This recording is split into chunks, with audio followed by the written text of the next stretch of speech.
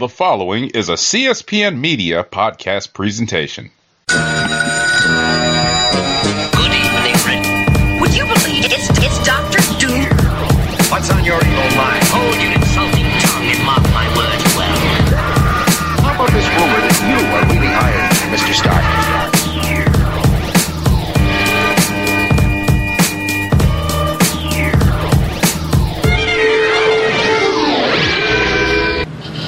It's as if we hadn't done this in a couple of weeks. Hello and welcome to another exciting episode of the Comic Book Chronicles.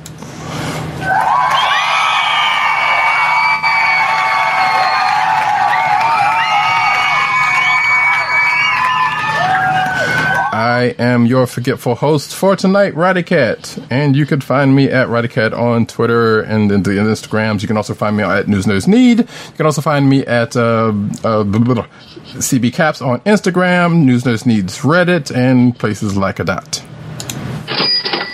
And with me tonight, the man, the mellow, the smooth kind of fella, always repping the Brooklynites, one Agent_70. What's up, everybody?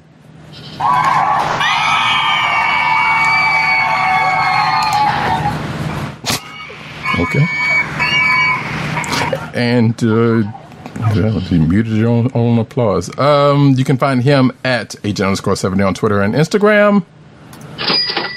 And folks are not with us tonight. PCN_Dirt, who you can find on Twitter at PCN_Dirt. Also Pop Culture Net on Twitter, popculturenetwork.com. IneedComics.com, which is the umbrella, one of the umbrellas sites of the Pop Culture Network. And as we do whatever that, Bite, whenever that happens to come across. And we're not At least they have a name for it now. They do have a name for it now, and we're not talking about the Apple focused computer magazine from back in the day. So, and also not with us tonight, Tim, DOGG98, the Osiris of this ish. You can find him at that, or the Tim DOGG98 on Twitter, The Click Nation on Twitter, that's TheKLIQNATION, CB Cron on Twitter, TheClickNation.com, and of course, Comic Book Resources, where he's over there writing his face off. And you can find this here podcast on the CSPN.US. I keep wanting to say the phrase that pays. CSPN.US. Family of today. Exactly. You'll be joining us soon. All of that, along with a bunch of other great shows. You know, try to dap ourselves up if they won't. But you can also find us at Apple Podcasts, aka iTunes, Google Play, Spotify, and of course the Cold Slither Podcast SoundCloud page. Before we start off, well, a couple of things we want to mention. First of all, condolences to the families of John Singleton, Peter Mayhew, who both have passed away this week. We will be getting into that in the news later on. Yes, we will. And also the fact that Free Comic Book Day is upon us in a couple of days, so go to your local shop. We'll be talking about this a little bit more probably at the end of the show, but go support your local comic book shop. Go buy some stuff. Don't just pick up the freebies and dip. That's not cool. That happens way too much. Exactly, because those shops have to pay for all of that stuff, and you just coming in and get stuff and leaving. That's not cool. Browse around, get a toy, get some books. Making a fair out of it. Right, and we're obviously going to talk more about this later on, but you should definitely take advantage of the fact that many stores are running sales in conjunction with Free Comic Book Day. So if there is the opportunity to take advantage of 10, 20, 30, 40, 50 or even more. 50% off, definitely take advantage of that. I thought you were going into the Red Baron song, the Snoopy and the Red Baron song, but okay. But yes, absolutely. And also that day is going to be chock full of things because it's also Star Wars Day because it's May the 4th. So that's going to be chock full of things one way or the other. So, but we wanted to get that out of the way. And also the last bit of information, we will be talking about this later on, but Avengers Endgame has happened, and we plan on doing a Treasuries edition on it, and a in a couple of days, I suppose, from this recording. So right, stay on the lookout. Stay tuned to our social media feeds that Roddy Cat listed earlier. Make sure to stay on top of that because we will be notifying everyone about our upcoming Treasury Edition show so that we can break down what we thought of the culmination of 22 films, Avengers Endgame. Yes, indubitably. So, with that all out of the way, we got 2 weeks of books to cover. Yes, we do, and we're going to try to roll through these fairly quickly. Or at least quickly enough for us when I'm at the head anyway. First, we're going to start off with Heroes in Crisis number 8. Yes, ladies and gentlemen, we are starting with something that I don't think any of us had very positive views on. So, anyone who has been keeping up with Heroes in Crisis will know that there's a mystery abounding at... Sanctuary, where heroes and villains are essentially undergoing counseling for issues related to mental health, and we find out in this issue, all in one fell swoop, exactly who is allegedly behind this. Spoiler alert! And how that was all executed and pulled off. Right. So I will ring the spoiler bell because even though it's a week old, there's still people out there who aren't quite up to date. So I'm going to ring it. Yeah, despite the news decided. So one of the victims of one of the more notable victims is the one that did it. Which that's a head scratcher in itself. If you've been reading, well, not if you've been reading because if you've been reading, you know what the deal is on it, but. Yeah, so one Wallace West, aka the OG Wallace West, not the new Teen Flash kid, is the one that did it. And there's an entire half issue describing exactly how, very, very detailed. No, what I was going to say is very. Unfortunately, I hate making the Kevin Spacey reference, but Kevin Spacey in Seven. Oh God, yeah, kind of going through the blow by blow of all of the steps in the crimes. I totally forgot that. Wait, I totally forgot he was in Seven. I was thinking when you said Kevin Spacey, I was thinking Usual Suspects. That's not a bad. I was about to say, but I'm thinking more along the lines of describing the steps. Sure. It still works. But they both work. Yeah. So regardless, So it's half the book was basically the explanation on the thing, which makes sense, but still doesn't make any sense. if we're honest about it, because it's like, okay, we got that he did this. We got that. I guess we got the kind of why, but that's still the puzzling part about it. Right. I think it's the why that is troubling to many. Forget even the longtime readers. I think even readers who are mildly familiar or in passing familiar with Wally West. Right. None of this rings true. And we will talk about later, quote unquote, fans who I know, and for a lot of people, Wally West is their Flash, and so they are very precious about him. Right, there's an entire generation. Yes, even 2 generations, because based on the timing of Wally's emergence as the primary Flash and his star role in the Justice League cartoons. Right. So that whole thing is not sitting right with some people. Again, we will talk about that later in the news. Sure. It's a bit of a kerfuffle, stupidly, but yeah. So I don't know. We still got 2 more issues to go.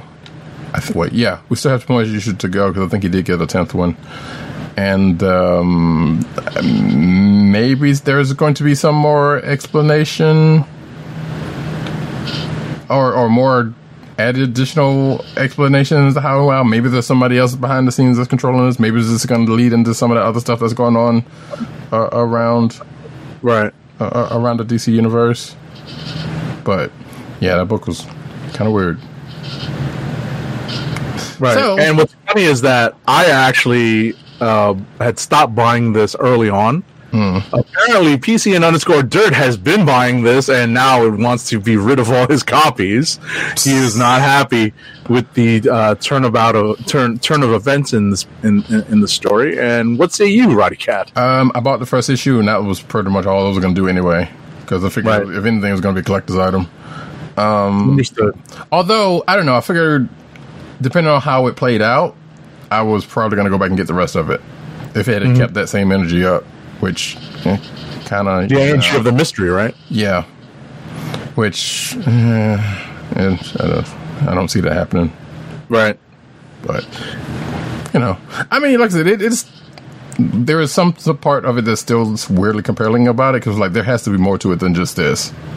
And it's going to be really sad if and or when we found out that's not the case. And at the end of the year, should we bring this up and have to look back on this for that? That's going to be an interesting conversation. But until then, let us move on. I mean, actually, we have 5 days. We have 5 days in the story time to figure out what's happened. Right. That's what Wally kind of finishes off the book with. Right. We have another week or two, because this has been coming out relatively regularly. So I thought so, but I feel like it's been a month since the last one came out, and maybe I'm wrong about that. It just feels that way, though. Right. I mean, we would just have to check the solicitation schedule for the next few weeks just to make sure. But in any event, it seems like this is moving along. We're finally getting to a conclusion, unlike Doomsday Clock. Oh, no! And might end up just as dumb. Well, just as dumb. I don't know. I haven't been reading Doomsday Clock, so I don't know. So, moving on to our next book from last week. Yes. We already pretty much said what he said. Well, since we both read a couple of books at the ready, let's go to Avengers. That was a book. It's an interesting book because Avengers number 18 picks up as War of the Realms is really starting to get into gear. Yeah. What we have is the Squadron Supreme taking center stage, and they've been laying low for some time since Marvel now tried to bring the characters into the Marvel universe proper with a few solo books. Yeah, they all went away. All those solo books went away. Yep. But it's nice to see that Jason Aaron has set them all the characters up with backstories and brings them into a fully formed team, which they were not, because for those of you who do not remember, these squadron members are brought from different Earths. So they are not necessarily right. They don't necessarily know how to work with each other, or at least with these versions of each other. Right, because historically they were from the same place, but then things happened, and then Secret Wars happened. Right. So with all that said, it's nice that they've had a little bit of a break. Jason Aaron really sets up the characters with very brief but very solid backstories. These backstories may only be 6 panels worth, but it's enough. Hyperion still Superman. The Power Princess is still Wonder Woman, Big Barda.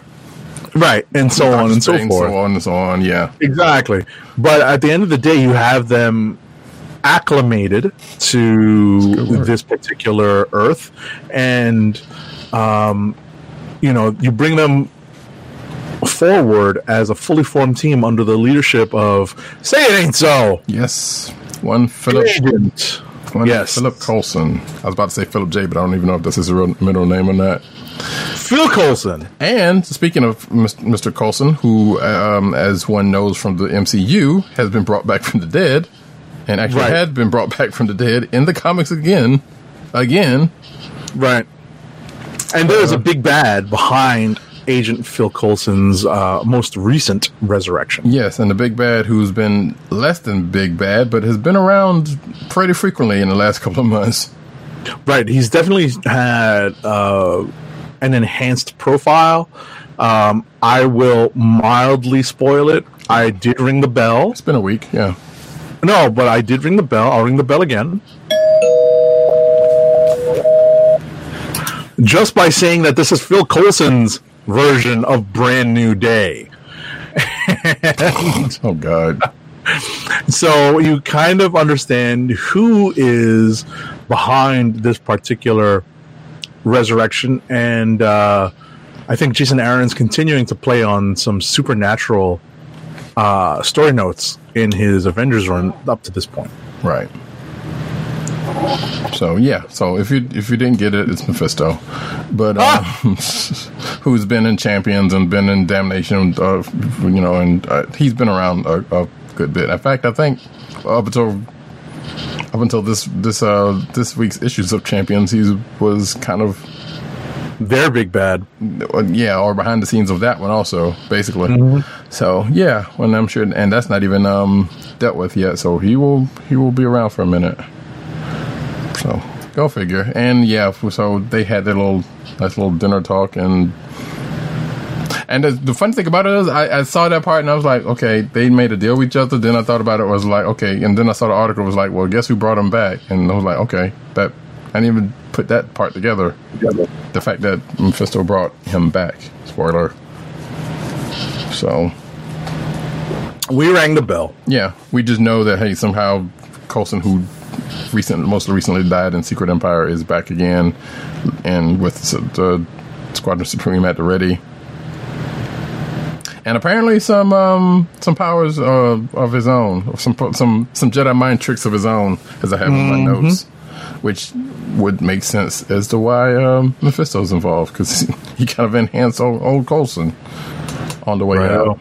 So hey, it is what it is. It was a pretty decent issue, though, I guess. All right. Told. And so you have one more book to throw out there before we rapid fire? Before we move on to this week's books, that is. Actually, I want to call a slight audible, because there's one from last week that's going to lead into a book from this week, but I want to get that one last. Okay. But I do want to get in, unless you were saving this for rapid fire, FF. No. Quite all right. Go ahead. Okay. Fantastic Four number 9. Which is a book we both read. I would dare say it was a fantastic book. No pun intended. But it was, so after what happened, and I will keep this kind of brief, but after what happened after last issue, with Sue laying Doom all out to bear in front of live cameras, she continues to teach that little lesson and pretty much shows Doom why he screwed up by capturing him the way he did. And in perfect fashion, the team escapes, because it was all kind of laid out. And all the while, I like when Sue's like, it's like, I'm the sister of Johnny Storm, the biggest troll I know, so I learned some things from him. And then there's a whole big lessons about, well, we learn from each other because we're family. And then they proceed to break out, one by one, and then proceeds to pretty much undo everything Doom did leading up to their capture, including setting free one Galactus, right? Who just happened to saunter his way on off. I'm like, all right, I'm leaving. So, and they even left Doom with a nice little parting gift on their exit. Unbeknownst to them. There's some supernatural stuff going on in this book too. Mm-hmm. Just a couple of quick points. I called what Sue did to Doom the ultimate embarrassment, and I understand. Right, I understand people had their issues with Slot's run up until this point.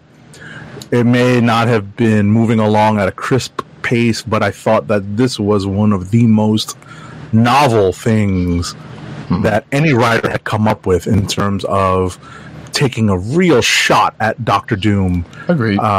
And I thought, especially in this day and age of video and social media, something like that would be one of the most damaging shots that any of these heroes could take at Doom. Even taking some social media, touches in that exposure. So exactly, and there's a little bit of magic involved in Arizona where Franklin runs across some some young lady who seems to be hot for him, but apparently is not a fan of White Wingfoot playing babysitter, and all of a sudden is sicking little monstrosities after them. Yes. And which gets which, as Agent 70 said, gets used in the end of dealing with Doom. Exactly. So, and I suspect there's probably, I'm hoping or suspecting that we're going to come back to that, because you can't just leave it out there like that and just like right. There's more to that. Right. That's just the tease. That's just the beginning of the story, or at least the tease of a story. In fact, I think solicitors may have buried out that much as far as like June or July, I can't remember, but that's at least a good month away. Regardless, yeah, Fantasy Four #9 was pretty great. All right. That being the case, we will get to a couple of books from. Oh wait, no, I'm sorry. We will get to the last book from last week, which we will get into the books for this week. Amazing Spider-Man 20. Sure. So in Amazing 20, we catch up with the folks who are stuck under the bubble in Central Park, in the midst of the hunting grounds. Black Ant's feeling the sting. Ooh, tough pun. Of the Taskmaster's betrayal. Meanwhile, the Lizard's flimsy plan to infiltrate Central Park and the hunting grounds works. We find out that something's actually wrong with Kraven. There may be something wrong underneath the very stern exterior of one Sergei Kravinoff. Well, that is one perception of it by his son, we think, and it still might be true, but apparently Kraven was playing a long game that he didn't want to let his son in on, which probably wouldn't have worked. I mean, wouldn't have been any better anyway, given the way his son's pretty bloodthirsty. Right. So, but and we could even see, I think it was in this issue where Kraven was kind of holding himself back from any kind of action. Right. He was still observing. Yeah, when the sun was coming at him. So. Right. So we're still along for the ride on part of the Black Cat's hero journey. Yes. As she's doing her best to protect little Billy Connors. Mm-hmm. And we find out in this issue a twist to Kraven's plans for the Rich Hunters that you knew Kraven hated, and we find out more about that in both this and this week's number 20.hu. Yeah, which we can go ahead and get into right now. Amazing Spider-Man 20.hu, which I'm still going to say I'm not really a fan of them breaking it up like this, because this totally could have gone in a just a whatever issue. But hey, you know what? It is just the regular numbering. And I get it, because they basically, these HU issues have been kind of separating, getting into side stories as to sometimes explaining how the last issue got to where it is now, because some of those things that came out or happened in the last issue get explained out in these HU issues and or the characters involved. Which, by the way, I totally forgot that Eric Grady was Black Ant. Oh yeah, I mean, it's been going on since what was it? Secret Avengers, like that run of Secret Avengers when he finally went rogue. Right. Yeah, I was like, I totally forgot about that. I was like, jeez, because I was like, who is this Black Ant person? Then I was like, oh, then I looked it up and like, okay, that's him. Anyway, so that was like, I thought he was dead for real, but then as I looked it up, I was like, nah, he's back and did that and whatever. Some people don't know who he is. He's basically the third Ant-Man, and I would say he's the opposite of Scott. Let's put it that way. Right. Just so. That's pretty much how that bore out. Anyway, 20th HU, we get So we get basically a couple of things happen. We found out the other part of Kraven's plan and where Vulture is involved with it through Arcade's and Vulture's meeting together, and we also in the short straw find out why there's so many vermin that are now right. running That's something around. that popped up at the end of Spider-Man number 20. Right. So we get more explanation here in this .hu issue. And so the crux of it was basically Arcade and Kraven making a kind of a pawn out of Vulture in a way, which pretty much sees the other part of Kraven's plan. But while making Vulture thinking all that. Actually, I take it back. He kind of Arcade kind of lays it out for him. He didn't tell him. He told him pretty much the good parts of it, or the gist of it. So it's not like he's playing for a pawn, but he's just like, hey, here you go, use this, get the upper hand, do what you got to do. Right, but he is also playing a part in Kraven's overall plan as a pawn, because Kraven, as we mentioned earlier, is not a fan of these fat cats who pretend to be killers on weekends when they go hunting. So he is looking to take them out as well, and there's a twist involved in this story to this point that explains that. We also find out that the threat of vermin has been multiplied as literally vermin, right? As vermin are wont to do. Indeed. So, and if historically, actually, and again, the Arcade in the form was like, yes, this is a part of the. Basically, it calls back to Kraven's last hunt, and it was like, yeah, I know that's part of a thing. So, so what any good sequel does? Multiply the action. Exactly. And that's why we now have. It's like it was almost like he's just breaking the fourth wall while he's doing this. It's like, okay, yeah, we get it. It's good. It's pretty good. So yeah, we got multiple vermin running around, and as the event of 20 proper, they're going after Spidey. So we will see in the next issue how that plays out. Yep. All right. So now that we've moved on to this week, how about we talk about the big event book of the week, and that's War of the Realms number 3. I'm just going to go ahead and say it. This is potential click of the week. Nice. So again, this event is full of fun moments, full of fun character interactions. This one actually does an excellent job of teasing what's happening in the tie-in issues that are going to be released, that are being released. Thank you. Concurrently, right? With there's one currently released, and there's future ones coming out in the upcoming weeks, and one that has already been released, if I'm not mistaken. Right, there's one this week. Yeah. No, I mean like one. Well, no, I was thinking it was also calling back to one that's already been released, like last week or something. What we're referring to are these Strike Force issues, right? I know that's this week, and one specifically is is out this week, and of course there are also other comics that are being teased as being parts of the overall crossover, and the tie-ins that are happening within the respective titles are also teased in this book. For example, the next FF issue is going to tie directly into War of the Realms. Yes, and there's a page in this book that specifically cites the Fantastic Four as the last standing defenders of New York City. Except that it's not entirely true because the X-Men are in Queens, right? So, but in any event, we actually find out what happens to Thor to Thor in this. Yes, he's turned into Wolverine. There's some great pages. Yeah.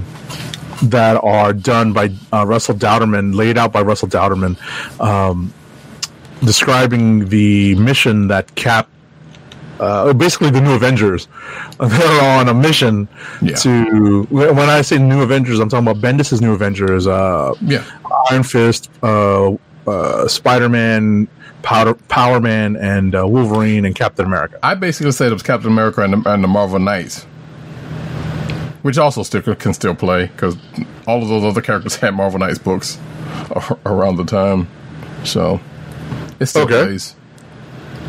But yes, so the new Avengers angle was definitely a thing. Although I don't remember Iron Fist being there that early on when Breakout happened. I thought it was just Luke. And I could be wrong about Iron Fist's. He did come in later. He did. Right. Yeah. I could be wrong about the timing on that, but I definitely remember him being part of that new Avengers team. Right. But in any event, what we were referring to is Thor sort of needing rescue, but not really. And when we say not really, it's doing all right. Yeah, it's because he had kind of let the warrior loose, and it's something that we've seen in Thor comics past. It's in the X-Men. It's something that we always knew to be the Berserker Rage or Berserker Barrage if you played Marvel vs. Capcom or X-Men Capcom games. Which even gets called out, sort of. Right. So we have Thor kind of losing his blank and and taking out Frost Giants, and it's up to this Captain America led team to snap him out of it so that he can get back into the fight proper. Right. And yeah, it's worth noting, like I said, Cap's team and the other teams in the other books, or in a couple of the other books, are being given these missions by Freya. Right. Who at the start of this is talking to Cap in the Avengers Armory, because of course they have one, including where there's a couple of hammers. I'm like, wait, where did these extra hammers come from? But I thought about it, like, yeah, I forgot he had a couple of hammers, because when we catch Thor later on, he has less of a hammer. Right. And obviously if you're behind on reading Thor, you know that he's had multiple hammers constructed because none of them are as good as Mjolnir. So, right, he's got to have a couple of spares. But Cap gets Yarnbjorn, the axe, the celestial cutting axe. So we know he's going to get that next issue. Right. And what's kind of cool in this is that there is an appearance by the Black Knight and his ebony blade, and that actually coming into play, and the magic behind that weapon coming into play. That's actually all the swords and sorcery stuff is really coming to the forefront in this, and it's kind of funny. I know that Jason Aaron, I believe, either tweeted or Instagrammed something today or yesterday about all the people who are talking about the most recent episode of Game of Thrones and Endgame having come out this past weekend, basically coming out all at once. And I wonder if there's a title that kind of blends that all together. And he's obviously making a self-reference to War of the Realms. Right. So I kind of get a kick out of that. That's pretty funny. That's cool, yeah. I think I have in my notes, as a matter of fact, I do. It was like, yeah, Malekith gets the Ebony Blade, proving how useless Dane Whitman is. Yeah. Which, not his fault. Well, it is kind of his fault, but it's not his fault. But I was about to say, it's kind of tough because Malekith is obviously the big bad in this story, and he's proven himself to be a pretty formidable bad guy. Right, and that group that the Black Knight is with, which I almost forgot about that happened. Right. Not exactly a bunch of heavy hitters on that team, so the European front was kind of lacking. Right. Except for one who ended up showing up later, who's going to be in another tie-in book with Carol's group. So, well, he's there. That's what I'm saying. Actually, that's what I'm saying. Right. Yeah. So, and then there's a Tauntaun reference, which I was like, pretty good. So, yeah. But yeah, this was a pretty great issue. This event is still kind of hitting on all cylinders so far. Even some of the side stuff, which I guess if we want to, we can get into the other one that came out this week. There's some pretty decent things about it. I don't want to go so far as to say that you might need to read all of them to get the gist of everything, because you kind of don't, but you kind of probably would want to if you want to. What I was going to say is that at least of the tie-ins that I've seen so far, they actually do a pretty good job of making the story fuller. Yeah. Like basically everything that kind of comes out of the main book properly like Strike Force this week, and not X-Men, but I think it was one from last week. Regardless, the X-Men one. The X-Men one actually did a good job too with regards to what was going on with the Valkyrie. Well, yeah, sorta, yeah. So, and I'm assuming as Guardians of the Galaxy is going to, whenever that book comes out again, that's gonna deal with a little bit more of that, and we still need the whole Jane Foster thing is going to come out at some point. Right. Soon. I mean, this is just that big an event that's that broad and widespread that we are going to actually get a few tie-in issues that really help out the story. Yeah. I've really flesh it out, make it more full, as I said earlier. So, yeah, like I said, pretty much everything that's directly flowing out of the main book is definitely the case. But even some of the side stuff that's don't, like another book that comes out this week, is still still coming off of that pretty nicely. Right. So, what else do you want to talk about this week? So we want to get to the other the War of the Realms. Yeah. Did you read that? All right. Yeah, the Strike Force book. Yeah. Okay. Yeah, so we're talking about War of the Realms, Strike Force. What is the full name of it? The Dark Elf Realm. Thank you. In Svartalfheim. Yes. So like I said, coming out of War of the Realms 3, which they believe, I'm pretty certain they do say, like, yeah, you might want to read the first 3 issues of War of the Realm before you hit this one. Makes sense because it is a direct tie coming out of that. So this is basically the team that Freya takes to take care of the to get rid of the Black Bifrost, which Malekith controls. Right. Just have to do a quick note. This issue is written by Brian Hill, former guest of the show, and has bang up art by Lionel Francis Yu. And that art is so great. Right, and his general crew of fellow artists. Mm-hmm. So yeah, definitely. So Brian Hill, been on the show before, so big ups to him. And yeah, he and you did a pretty good job on this one. So like I said, we start off by seeing the recruitment of the team, including a test by Freya, which I'm like, don't let Freya go anywhere because she's awesome. But it sounds like there's other plans for Freya going forward. Again, we see a little bit of Strike Force coming in War of the Realms. So it cuts from that to what shows up to what happens in War of the Realm number 3, and then basically continues on in this issue with. So what happened was they go out to the Black Bifrost. They get there. And then the regular Bifrost gets destroyed by an ambush, in the main issue, which leads Freya to have to change plans because, if they don't have a Bifrost, they can't get back. And that leads Freya to be like, well, I gotta hold this down until everybody's done. And then her team decides to stay with her, and that pretty much rolls this book.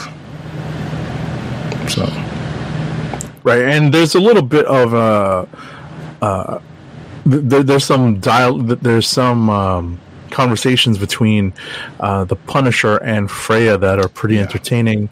And a little foreshadowing, but it's definitely that, and definitely a little bit of a little bit of a character study of Frank Castle from the point of view of an Asgardian goddess who's like, why doesn't everybody like you? Oh, now I understand. Right. But in true fashion, she was like, hey, you have Asgardians respect, or the respect of Asgardians. And Frank's like, huh, okay. Which, it's still weird that he is here and that is the case, but, I guess if anybody was to understand how a war is going to roll out, it would be him. Right. And what's funny is that if you were not all that familiar with Freya before, and if all you knew about Freya was maybe what you'd seen in the movies and maybe what you saw in Endgame, you might, part of that knowledge actually plays into what may be happening to the character here in these books as War of the Realms kind of marches on. Right, because there's more here, and in fact, in the main book, that's between this book and the main issues, there's been more told, about Freya's, past and background, basically, and her upbringing of a sorts. Right. So we shall see how that plays out as things go by. Cool. Alrighty. So with that, and actually, well, we already talked about that. So HU, War of the Realms 3. If you got any more you want to, got one more you want to talk about? Nah, I'm ready to spin it up because I know that we have to get through our books. We have to get through PCN_Dirt's books. Yes. There's not much to say about one of the books that it seems like all three of us read this week. Oh, I totally forgot about that one. I was going to read the one that you and Dirt read. Right. Because I had tended to get that around. Spin it up. Let's do it. Spinning.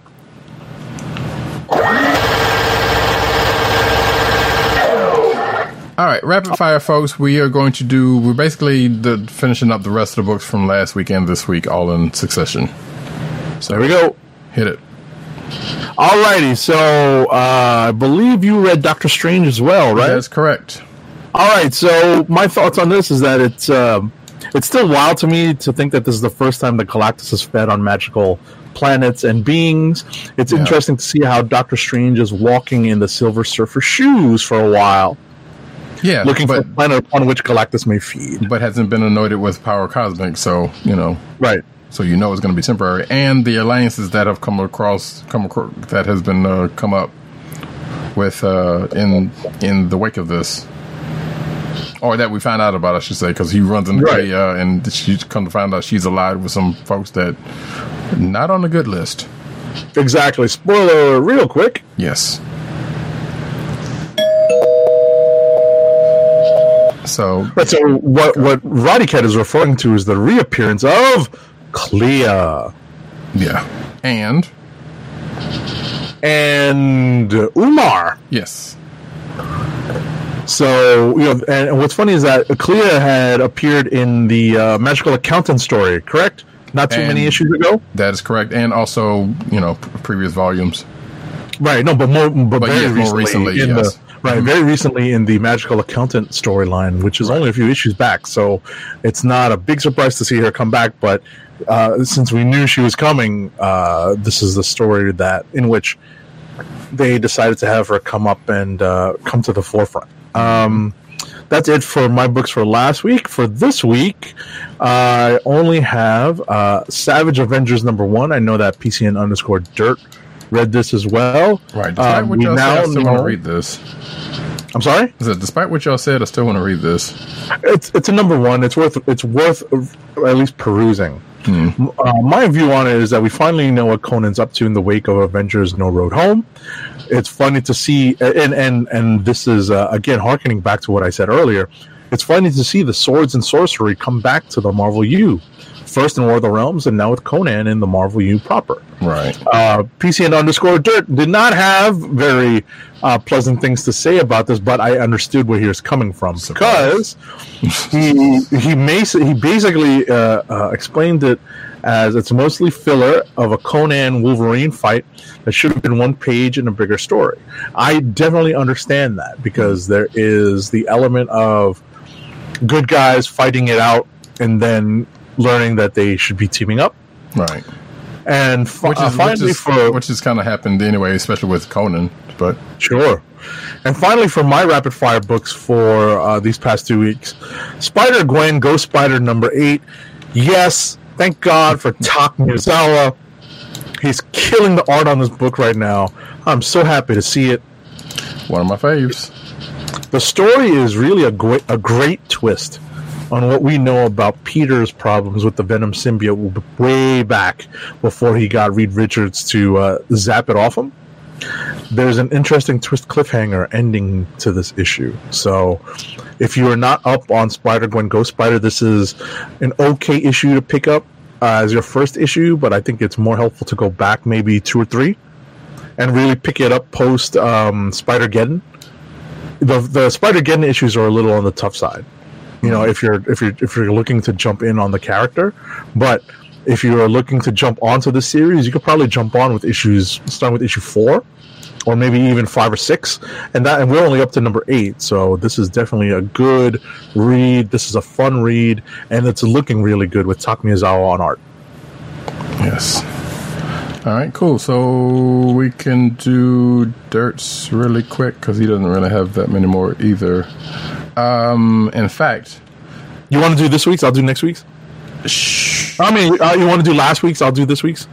Actually, I probably should do this week's because we have one in common.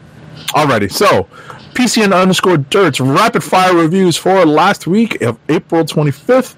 Silencer number 16. After learning that she came from a lab, Silencer allowed Talia al Ghul to bring her back into Leviathan in order to keep Silencer's family safe. Now that her family is facing a direct threat, Silencer heads back home. It ends on a cliffhanger, but what a good one.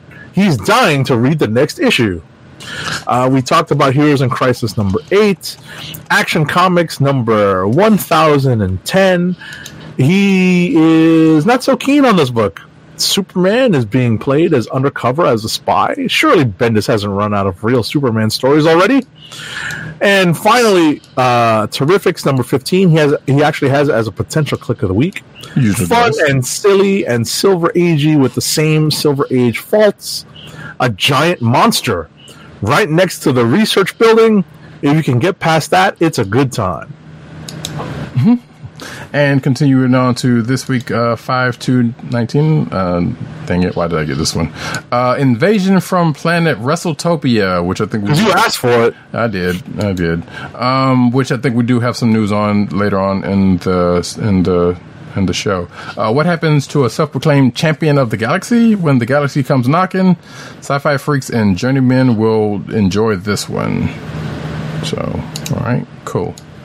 Next up, let's see, Batman 70. It says sucks, and I've envisioned the critics being critic doing it sucks. He said if he had screamed "I am Bane" during the whole issue, I would have thought it was a reprint. So okay, and then Deceased number 1, which is the book he and I both read. He said modelless sex, but only because this Halloween Elseworlds is out in May and not labeled as the Elseworlds, which is the other part is actually true. And I will add and say that so it's basically DC hidden from Marvel's playbook with specifically Marvel's zombies. And the fact that they ginned up their own reason to have Marvel zombies, and the one person you would think that could have cleaned this up fairly decent gets taken out first. So, which tends to happen in these stories. It's a thing. I don't know. I kind of enjoyed it, but at the same time, it's like, all right, I don't care for zombies in the first place. Next up, Marvel Tales Avengers number 1, which some of these I've been meaning to read, but haven't. He says it's a potential click of the week. These stories are great because they are reprints of actually good stories from the past. That's his, yeah. And last but not least for him is Savage Hope, which you've already taken care of. For myself, we don't have anything for Tim, but let's see. Avengers Edge of Infinity number 1.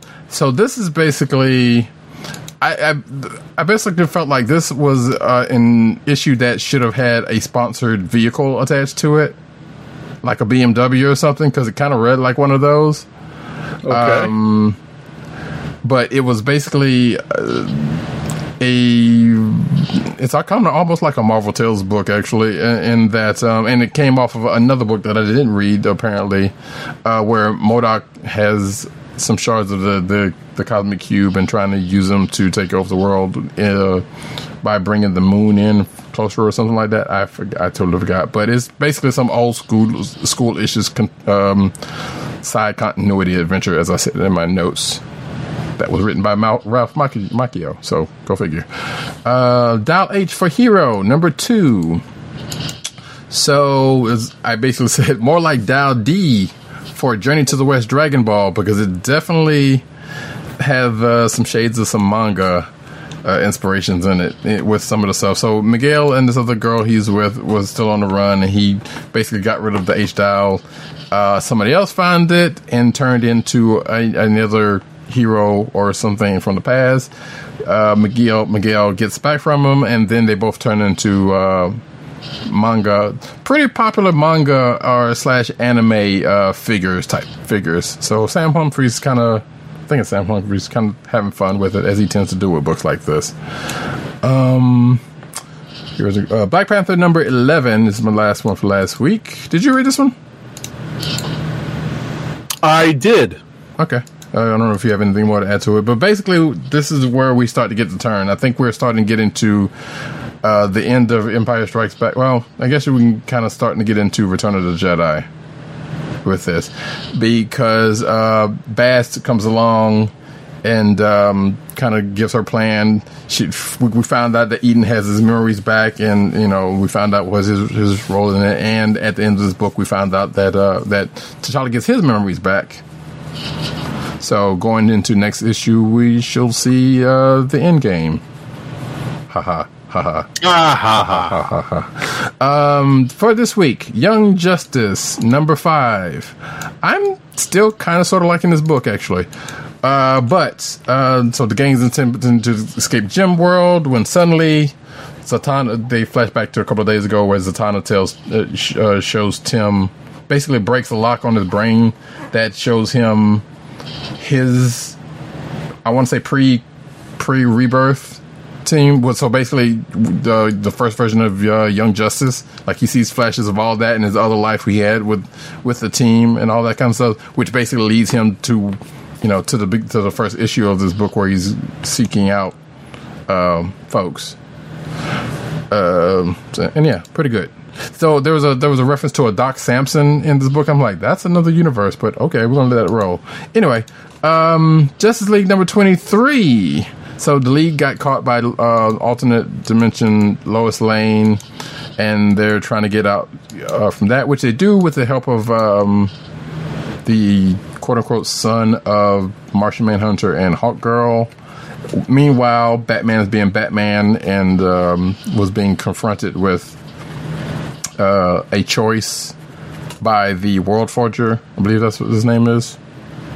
Mm-hmm. Yeah. So and I read this. I read this. I didn't feel strongly enough about it to write notes on. It was like, it's kind of hard to come out after that last issue that pretty much like bang, bang, bang, just hit off a whole lot of beats. Right. And so coming after that one, yeah, I can understand that one. And Superman is trying to get out of his imprisonment, which thanks to Batman might not happen. But yeah, that pretty much was. I also was asked because there was some references in here that made me think of Heroes in Crisis, and I'm wondering if that has something to do with that, but we don't know. Deathstroke number 43. This is coming to the end of the Terminus Terminus Agenda, whatever they call the thing. Basically, at the events of the last Teen Titans book, all of the villains that were being held in Robin's, aka Damian's prison, are let loose, and they're trying to get out of Mercy Hall, which doesn't quite succeed, but through some effort of Deathstroke, sorta, and the Teen Titans. And all I'm going to say is Slade used to be an adventurer before he took an arrow to the... Yeah. Mm-hmm. And not the body part that you're thinking it is. So that's going to be continued in the next Teen Titans issue. And maybe the end of Deathstroke as a book. We don't know. That's probably spoiling a lot. But whatever. And let's see. I believe that is... Oh, no, that is not it. Because Champions number 5 is my last book for this week. And this is kind of what we was waiting on. I think you read this also, did you not?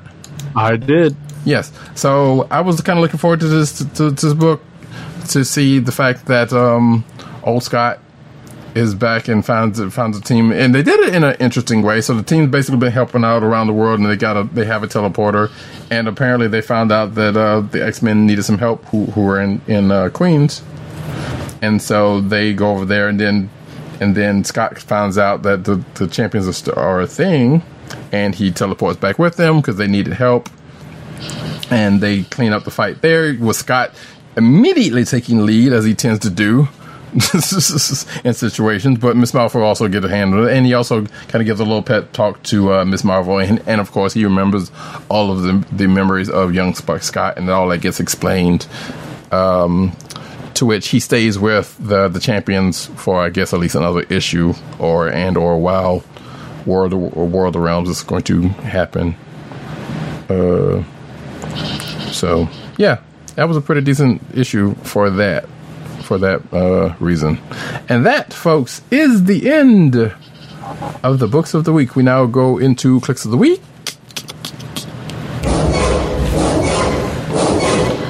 And since we already have dirt, we can go ahead and say that for last week, Silencer number 16.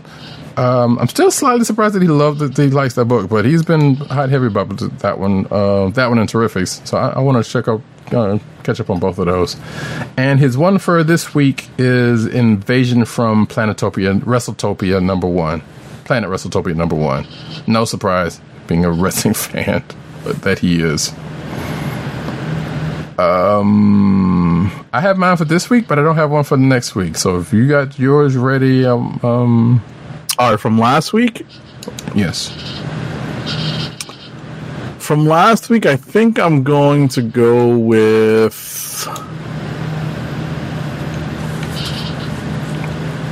Fantastic Four number 9. And I would just go ahead and say that's yours? Yeah, it's also mine, yes. And for this week, I'm going to go with War of the Realms number 3. And funny enough, I just put that in my slot also. So that works. Yeah, it's because Young Justice was really good this week, but it is War of the Realms just had a whole lot going for it, and despite the fact that it's an event and was basically tying into all the other mini event books. But hey, it's the main book; it's supposed to do that. Right, and at the end of the day, this event right now is hitting on all cylinders. Yes, we are definitely on board for the ride. Yes. That is also true. There are some events that that we could go over all the events that we've covered in the years that we've been doing this podcast, and there have been some events that we've just sort of been like, all right, when is this over? Yeah, kind of leaves you wanting. Right, it's not one of them. Yes, so far. Hopefully, it stays there. We're what, halfway through? It's a 6 issues, right? No, is it 8 issues? You might. My understanding is not that long. You might be right. It might be 6. And given Aaron has done some pretty good stuff on events, whether it's his or as a part of others. So I think we can pretty hold out hope that this is going to sustain its goodness. Right. I hope so. Alrighty, our first ad read of the night. Our first ad read of the night is for Funko, Fun at First Sight.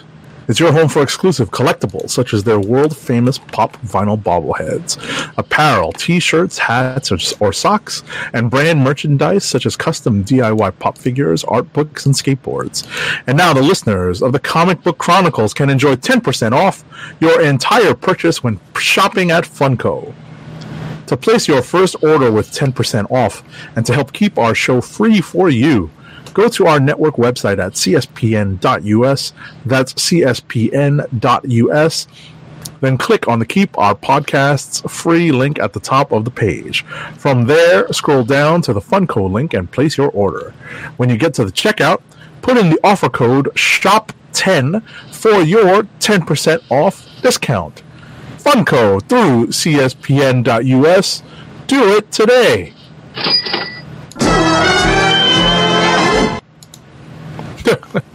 And now we're actually going to go into the news.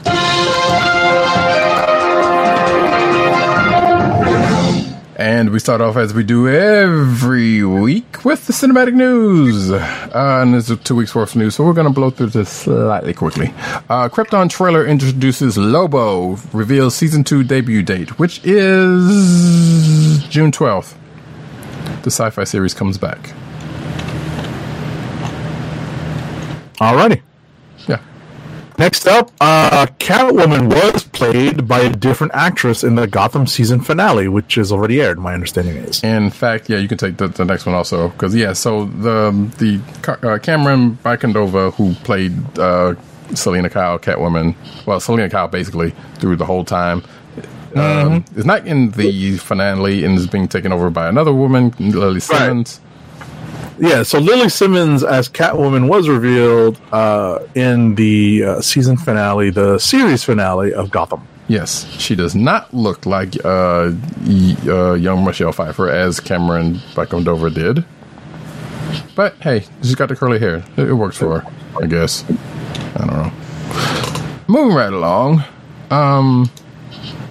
Katie Lotz talks filming nerve-wracking Arrowverse sex scenes. So basically, they, some of the whatever, I don't know if she's talking about like first season sex scenes or whatever, but she basically is going on to say, it's like, yeah, they always shut down the sets whenever there's a sex scene. Like in the crossover. And basically, she was like, it's unnerving because they're fretting too much over their comfort as opposed to just letting it happen. So that's kind of was her big thing. So she's comfortable in herself. So, alrighty, next up, James Gunn has targeted newcomer Daniela Melchior as the actor to portray the character Ratcatcher. Okay. I don't know who that is. It's a lesser-known DC Comics villain, obviously. Yeah, that's clearly a deep cut. So side squat, 5 size. Anyway, inside of the Superman Family animated series that almost was.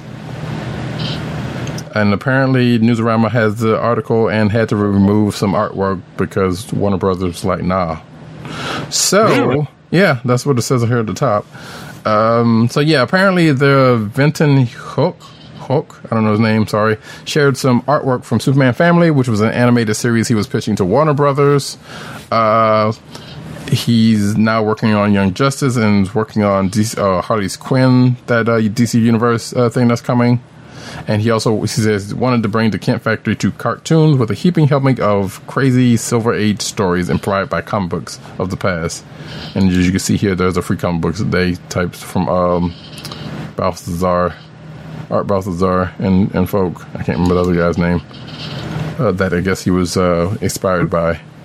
Yeah, it's Franco. Franco. Yes. So apparently we're not getting it though because it's not going to happen. Next up. All right, so Princess Leia finds a pint-sized battle partner in the latest Star Wars Galaxy of Adventures short cartoon. Yeah, so if you know this part about Return of the Jedi, where they were in the Ewok forest and Leia meets Wicket, that's pretty much what this is. Those little things, I like the animation on these things. I haven't watched all of them, but the ones I've seen so far have been pretty decent. They're fun. Yeah, definitely. So you should go check them out. They're on the Star Wars Kids YouTube channel. Next up, Lucifer's Saucy Devil walks you through a crash course of the show's first 3 seasons. So apparently, Lucifer, formerly of Fox, now on Netflix, is doing just that, and there's going to be a 4th season that starts on May 8th on Netflix, and they did a little video. Kind of catching folks up with the show going into the next season. So, okay, good. Alrighty, I think I'm going to fold the next 2 in together. Yep. So, in big news, post Disney and Fox Entertainment merger, Marvel and Hulu have set live-action Ghost Rider and Hellstrom series in motion at Hulu, and apparently Gabriel Luna is going to reprise his role of Robbie Reyes, who, according to the actor, survived the Thanos snap, according to an interview recently. Right. So apparently, I did a little bit of reading about this. The Hellstrom series is going to portray Damon and his sister, yes, Anna Hellstrom. aka Satana, supposedly. Right, exactly. Who may or may not be Satana. Right. And so that's pretty interesting. And obviously, these are not characters that you would see on a Disney app. Makes sense that they would be on Hulu. Right. And there's also Lucifer, which is a whole other sad thing. Right.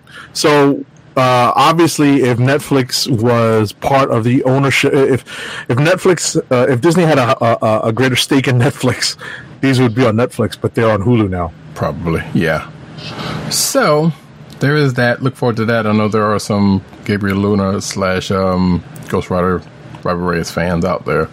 Listen, I want to see Ghost Rider done well. So I'm happy to hear about this. I like how they keep they mentioned the movies, which were not great, which Nicolas Cage did.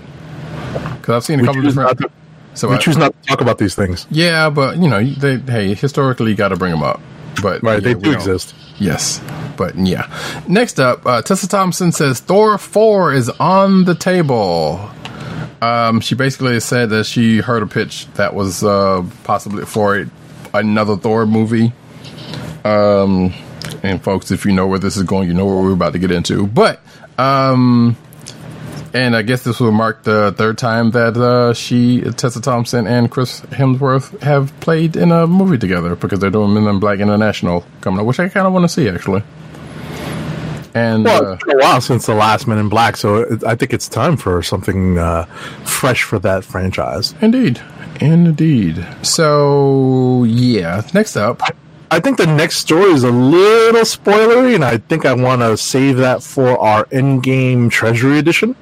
Well, sure. Okay. Basically, yeah, if you haven't seen Endgame, this is basically talking about Thor's look in right. So I definitely have, and this is a little bit of inside baseball, ladies and gentlemen, but I circulated an outline of the Treasury Edition episode that I want, an outline of the talking points that I want to discuss, and this is definitely something that is amongst them, so that's why I think it's something I'd like to save. So I'm going to skip that and go to, apparently the Avengers Endgame cast played Pictionary somewhere. They played a Pictionary-style game. Just tell me it's not Fallon. Anywhere but Fallon. I know that they sang the song on Fallon. What's wrong with Fallon? Oh, yeah, the next one is Fallon. Screw Fallon. The next one. Yeah. Wow. All right. Hot take. I don't know where this was at, but yeah, but it just basically just says that they did it somewhere. So I could click and find out, but we're not going to do that. So if you find that out, you can check it out for yourselves. But yeah, the next one is the Avengers cast sings MCU themed redux of "We Didn't Start the Fire," with some new lyrics, and I think they did do this on. Yeah, they did. Yeah, this was on Stupid Fallon. Why do you hate Fallon? Never mind, we don't have to get into that right now. Anyway, so yeah, that's a fun thing. You can go and check that out at your leisure. So next up. So this is not really spoiling anything, no, because this is something that if you I know what this creator looks like, and I still didn't spot it, and I'm staring right at him. Right, I did spot someone else. I did spot someone else in that same scene, but I was like, that one was easier. Yeah. Right, this one was a little tougher. So Thanos creator Jim Starlin shares behind-the-scene pictures of his Avengers Endgame cameo. We're not going to tell you where it is, but I definitely know what it is. I mean, if you look in the if you're watching video, Roddy Cat is posting a very spoilery picture of it. Yes, I just flashed a. Well, they still wouldn't exactly know the scene, but you get to it, you'll know. Right, and I remember staring at this particular scene and thinking, am I supposed to know who this is? Right. And I've met Jim Starlin before, and it still didn't register with me. I mean, it's just like with Captain Marvel, and I think Kelly Sue was supposed to. It was like, yeah, it was there was a lot going on, and they didn't. That one, I don't think they kind of just flashed it. And this one, they gave a little bit more of a time, obviously for obvious reasons. They gave a little more time to it. Well, kind of right. It played as part of the scene. Yes. I remember going nuts for seeing Walt Simonson at the table in Thor, the very first Thor. Right. And seeing J. Michael Straczynski in that too. Mm-hmm. falling on the hammer, and those are easily some of the best creator cameos in the Marvel movies. This one was just I remember staring at him like, I'm supposed to know who this is, right? And see, yeah, exactly. And I don't recall that I knew what Star-Lord looked like until I saw the picture. I was like, oh, okay, that was. And like Agent 7, I was like, I knew that there must be somebody because they're flashing on them, but right. And I totally met this guy. I totally met Star-Lord before, and still just totally blanked. Right. So anyway, next up, we're still on the Avengers Endgame train, but nothing spoiler here. Avengers Endgame star Chris Evans shares heartfelt thank you to fans. Excuse me. So yeah, he took to Twitter to say, some of these thank you Avengers posts are incredibly touching. I feel a deep sense of gratitude today. Thank you Avengers fans, #. So I'm going to take this opportunity to bring up the fact that Chris Evans, Idris Elba, and I did this on Twitter, so if you've seen that already, you already know. And some of you already know this. And so we saw Donna did a DC movie together. Oh, and also Paul Winchester, a.k.a. Negan. They did the Losers. Thank you. Yeah, so yeah, they did the Losers together, which I'm going to revisit sometime this weekend because I've seen it. Yeah, I've seen it. I've seen it before, but it's been a while, and I ran across it, cleaning up my hard drive, and I ran across it again. I'm like, I'm gonna have to watch this again. So that was fun. Anyway. Next up is a story that we need to update with numbers. Yeah, basically, this says that record-breaking Avengers Endgame storms to 25 million worldwide, but is now broken a billion. Since we're at like 1.6, I think, at this point. Yeah, so it is already hit the $1 billion mark. And they've been running screens from what I understand. They've been running screens for like 48 hours in some theaters. So yeah, there's been a lot of screens popping around for this movie. Right, you should be able to catch it if you haven't watched already, and we are judging you if you haven't. But if you have not yet watched Endgame, please try to get out there and watch it this weekend, because I saw something before we got on the show about how the Russos are saying, well, the spoiler ban is going to be lifted on Monday, because if you haven't seen it in the first 2 weekends, that's typical. Yeah, that's fair. Yeah. And I will say that I didn't put them in the lineup because that was way too much to go on, and I may have put one of them in it. But I know there's been I think in the Philippines there was a pirated copy that was shown on TV, on cable TV. Oh, lame! I did see that. That was so lame. Yeah, well, I mean, it's Philippines, so who would have known here? And some guy reportedly got beat up for coming out of the theater and spoiling the movie. Good on the folks that beat his ass. Good on them for beating him up. Exactly. So there's been a lot of stories around this movie since it came out, including the numbers we have here. Which you got it. Keep going. Well, I was about to say, you got next. Kevin Feige considers Spider-Man Far From Home, not Avengers Endgame, as the end of the MCU's third phase. Okay. Yeah. I read this, so okay. I mean, I guess it kind of makes sense because given didn't the last Spider movie come after Infinity War? No, it did not. No. The last Spider movie came after Civil War. Right. But same thing applies though, because there was kind of some, not necessarily fallout, but there was something that came out of the movie before it that played into the Spidey movie, and This is probably going to be somewhat of the same. And boy, do I want to talk about some Avengers Endgame right now. But we go exactly. That's why we need to have an actual show dedicated to it. So yeah, I mean, be on the lookout for our Treasury Edition, ladies and gentlemen. It's kind of getting a little late, but at the same time, it's still within reason. So we'll get that out of the way in the coming days. I was about to say, I don't think it's late because I want to give as many people the opportunity to be able to tune in spoiler free. Sure. Or at least get in and say, all right, I've had the opportunity to watch it. Thanks for giving me an extra week, giving me the week to watch it. I mean, and granted, that was wonderful. All right, next up, Spider-Man Far From Home teases a surprising Mysterio revelation. All right, so we're going to find out that Mysterio has a particular relationship, I think, to Peter Parker. Yeah, according to this. Not going to say more. Well, very spoilery. Not really. Not really. We have very different ideas of what's spoilery. I mean, yeah, just like Budapest. Exactly. All right, well, we'll let it go. But basically, yeah, the director came and said made a point about the Mysterio revelation. We won't need to necessarily get into it then. But it's not. It doesn't seem to be that spoilery. Speaking of, though, new promo art for Spider-Man: Far From Home features our best look yet at Spidey's Black 2. And by the way, if you thought we were finished with Endgame, no, we're not. But we'll get to that in a minute. A new piece of promo art has popped up, and as you can see, if you're watching the video, the black suit that has shown up in the last trailer or two gets a little bit more of a look.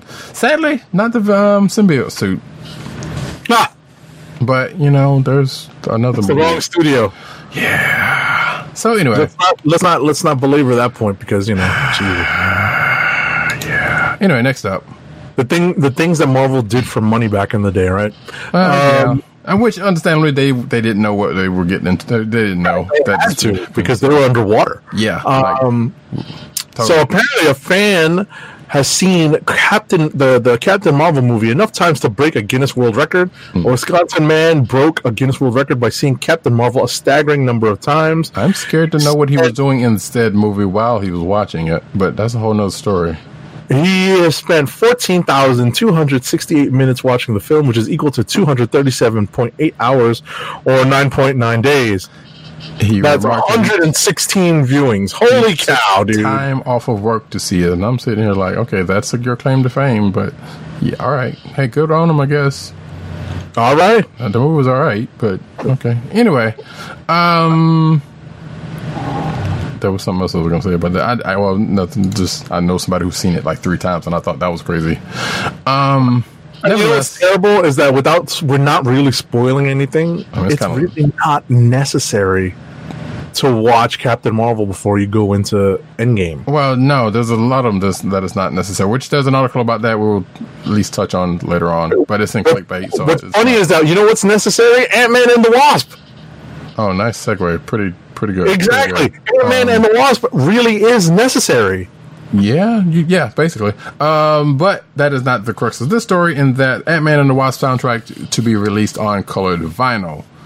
So, as of April 24th, you could have gotten a special release vinyl of the soundtrack from Ant-Man and the Wasp. I would imagine at this point they're probably sold out. Retail at $35, but you can go to mondotees.com, purveyors of all that kind of good stuff, where I got my Luke Cage soundtrack. Yeah, you can go check that out if it's still around. Like I said, at this point they may or may not be there, but yeah. Next up, alright, the Russo brothers have reportedly started developing a Stan Lee documentary. That's pretty awesome. Yeah, it's great. I believe, and I'm not sure if I'm not sure if I put this in here, but I believe they have come out and said that this is the last Marvel movie that they're going to be doing for a while. Which, no surprise, they go out on a high note. Next up, Chris Pratt. And matter of fact, I am going to put the next one. Wait, not the next one. Did I do that one? Maybe I didn't.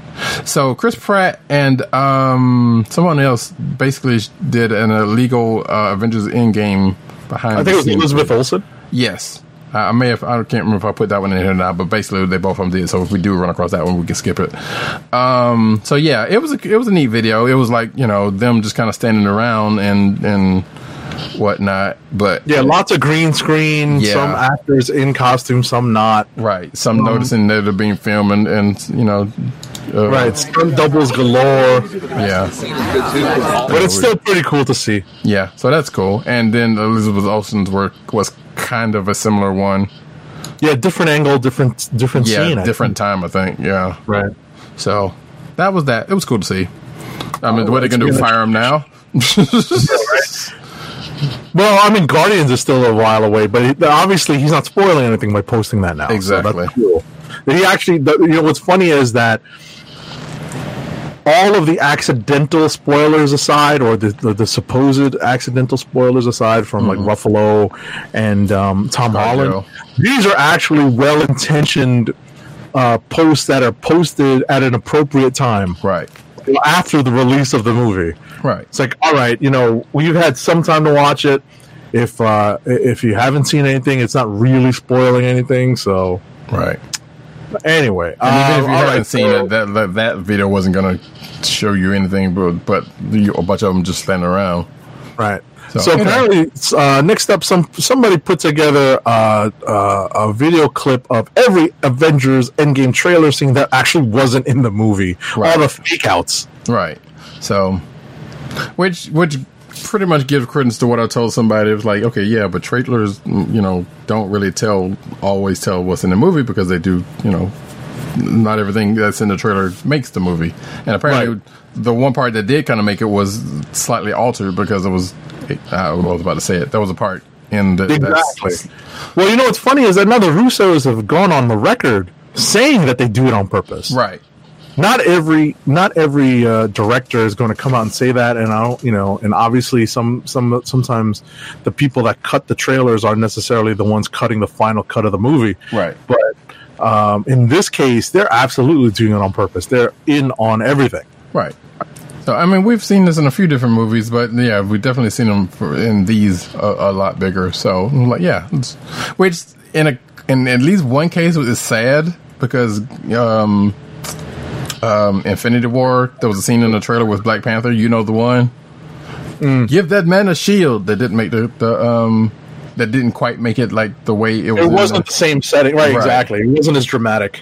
So, but yeah. Anyway, so stuff like that happens. But yeah, you can check out this video to see what was cut or what didn't make the cut if you've seen the movie. Mm-hmm. Like, it's not gonna really do you good if you haven't. So. Or maybe it will. Who knows? Next up, Scarlett Johansson may have spoiled Endgame weeks ago. So, Yeah, we won't talk too much about it. There's really nothing to say. If she did, it's out now, so it doesn't really matter. But, yeah, all we'll say is that it was part of an interview on Kimmel. Right. With her and RDJ, Paul Rudd, and Chris Hemsworth. And if you've seen it, you've seen the movie, you may know what you're talking about. I haven't seen it. I've seen the movie, but I haven't seen that interview. Next up, Don Cheadle revealed how he was asked to play War Machine. Shout out to Tim, our intrepid man in the field. No kidding. So apparently he revealed that he got the gig as War Machine in the Marvel Cinematic Universe when Feige and Robert Downey Jr. called to offer him the role during his daughter's birthday party. Yes. And asked him to promise not to say Maine. I was going to make a Maine joke, but I'm glad you beat me to it. So yeah, and apparently they kind of not necessarily pressed him, but it was like, hey, Feige was kind of on him for it, and he was like, he was at his daughter's birthday, and it was like, okay, it'll take a couple hours. And as we know, it clearly happened, so we're all better for it, because holy hell. Anyway, no Maine. Captain Marvel star Brie Larson talks all-female Avengers movie, and let's just say that there is this plays off something that happens. There is a precedent for why this would be a good idea. Right. That is in a certain movie that we're not going to talk about right now. And also, this is not the first time that this idea has sprung up. The art that they use is from A-Force. Right. Which is that Secret Wars limited series that further went on to be a kind of a short-lived regular series for a time. It was good too. So, yeah, that was I believe that was either Marguerite Bennett or G. Willow Wilson, one or two, or one of them. I think one of them did either. Right, and I think it was a team up. I think it was a co-writer situation as well at one point. So I want to say Kelly Thompson was in on that. But that was the other series. Yeah. Right. So she might have been on that one too. I can't remember, but. Right, it's been a while. Yeah. So, but in any event, the story is there to be told, and now that the MCU has created a number of female characters to assemble, no pun intended, it's pretty cool that that this is even a possibility at this point. It'd be interesting if one actually showed up, but we don't get into that right now. Right, exactly. That is actually literally that's one of the talking points I put into our Endgame Treasury Edition. You know, what's next? Right. As President Bartlett would say, what's next for the MCU? Exactly. And actually, I would like a She-Hulk movie also. But anyway. There you go. So, like I said, President Bartlett. What's next? I'll tell you what's next, President Bartlett. Star Trek's Kate Mulgrew. Remember her? Captain Janeway reminds fans that Voyager entered the Endgame 18 years before Avengers and offers tips. So I thought this was cute. I did not understand what she meant.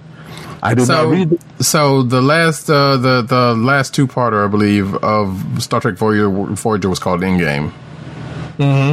And spoiler alert for a show that's like 18 years ago, Voyager was lost in the Delta Quadrant, and they got home at the end of that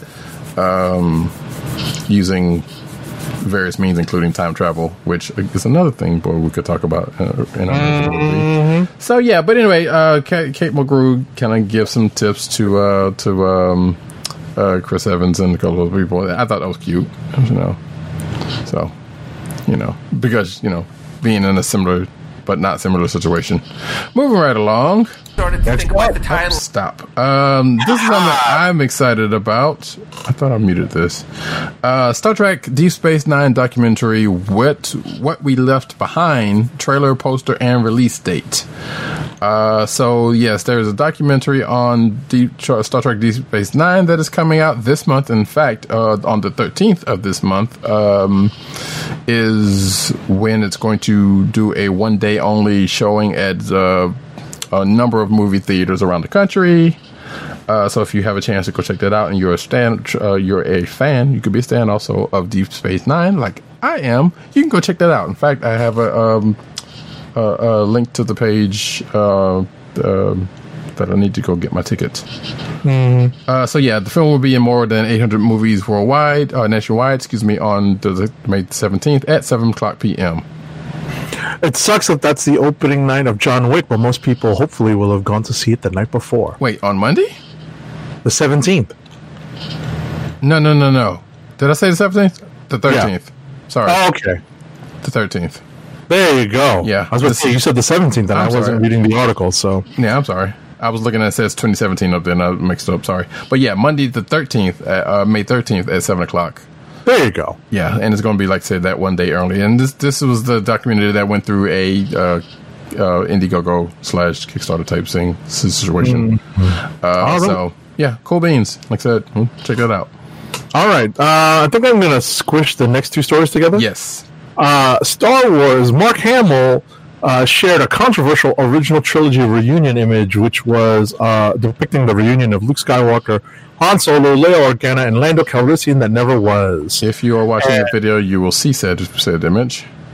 Right, and Billy D. Williams didn't have too much Colt 45 and responded via Twitter saying that Mark Hamill should be used to getting everyone's knickers in a twist. It's part of your charm. Retweeting Hamill's explanation of the tweet, Hamill joked that instead of posting the photo, he should have just shared spoilers for Avengers Endgame. No, you shouldn't have, Mark Hamill. No, you shouldn't have. He was joking though, so there are some Star Wars fans that kind of took his image to mean that basically they took it to where they thought that he was on board with their stupidity on the new ones are not great and that the old ones deserved better type of situation. That's in a nutshell, and so people kind of responded on both ends of that, and it's kind of sad, but he says himself that that wasn't his intention. His intention was that he just it was a missed opportunity, and not saying it wasn't saying anything about the newer movies that he just missed the opportunity. Yeah, he's technically still a part of. Exactly. But anyway, moving on. But people are taking things way too stupidly especially about Star Wars. And some would say comics. I'm sure there's a Venn diagram for comics stupidity folks. Anyway, yes. Next up, Sad news, Peter Mayhew, who played Chewbacca, has died today, in fact, as the day of this recording. He was 74. Yeah, no, they confirmed it. I think he passed away on the 30th. Oh, yeah, that's correct. I'm sorry, you're right. Yeah, he passed away on the 30th, and that was confirmed today. Which this has been a week for people either trying to kill people off or people actually dying, but we will get to that going forth. So, yes, so sadly, give out a Chewbacca yell for Peter Mayhew. May he rest in peace. But yeah, the tweet from his family says, the family of Peter Mayhew, with deep love and sadness, regrets to share the news that Peter has passed away. He left us the evening of April 30th, 2019, with his family by his side in his North Texas home. All right. Have you ever met Peter Mayhew before? I have not, no. He was gigantic. Yeah, from what I hear, yeah. But no, I've never been in a place to like he wasn't athletically built, but if he had been, he definitely would have played ball in the NBA because he was that tall. Right. And, he was, he was definitely, a sight to see next to Kenny Baker, who was the original R2D2. Yes. And I went to a con in the mid 90s where they both appeared, and it was a pretty remarkable sight. I bet. So, unfortunately, I do not have a Chewbacca yell on my soundboard, so we'll just go ahead and move on and go like, oh, that was a terrible. I can do better than that. Regardless, I never learned. That's fine. Yeah. Alrighty. Next up, Marvel Animation VP has his eyes on War of the Realms. So apparently, Court Lane, Marvel's vice president of animation and family entertainment, has a unique insight into the future of Marvel animation, including a current Marvel comic story that could make its way into animation in the near future. Well, we don't know if it's how it's going to play out. Well, that wasn't for that one, but don't. Oh, I got you. I was about to say, I'm like, I don't know if that's well timed. No, actually, I'm into this. I mean, I think if they do it, they do. I mean, and we still don't know how War of the Realms actually is going to pan out, but nevertheless, I think that would probably make a pretty decent animated movie. Yeah, I was about to say, I want to hold on to the no for upcoming news stories. So go on, you got next. Oh, wait. I did have it on the There you go. Ooh, okay. Next up, Stargirl, Heroes and True Blood vets join Agents of S.H.I.E.L.D. So, Carolina Hell-Wydra, Christopher James Baker, and Barry Shabaka Henley have joined the cast of ABC's Agents of S.H.I.E.L.D. for its upcoming 6th season, which I think is its last season, and short season at that. I'm hoping that's Wydra, because that would be... if not, that's a missed opportunity in itself. So Wydra will play Izel, a mercenary. I guess they're still out in space. A mercenary for another galaxy who joined forces with the S.H.I.E.L.D. team in order to survive the perils of space. That's what I said. And Baker is a mysterious assassin from a distant planet named Malachi. And they don't know if it's the same one from The Crossing, the old Avengers arc. Okay. The Space Phantom. And an undisclosed role for this other person. And Marcus Benson, who's going to be... Oh, I don't know this dude. I've seen this dude a lot. Anyway, he's a brilliant natural science professor named Marcus Benson. That's who Henry's did Mr. Willis on The West Wing. But, it's like a one-shot episode. Right. So, yeah, that guy's been around. I've seen him. Mr. Willis from Ohio. Yeah. That's a first season West Wing reference, ladies and gentlemen. So, next up. Matter of fact, you take these two. So, next up, despite the fact that you can't see him, Vin Diesel has confirmed that John Cena I hate you right now. joining Fast and Furious 9 as a new cast member. This is where that Darth Vader sound effect really should come in. Oh, you mean that one? Yep. Yeah, agreed.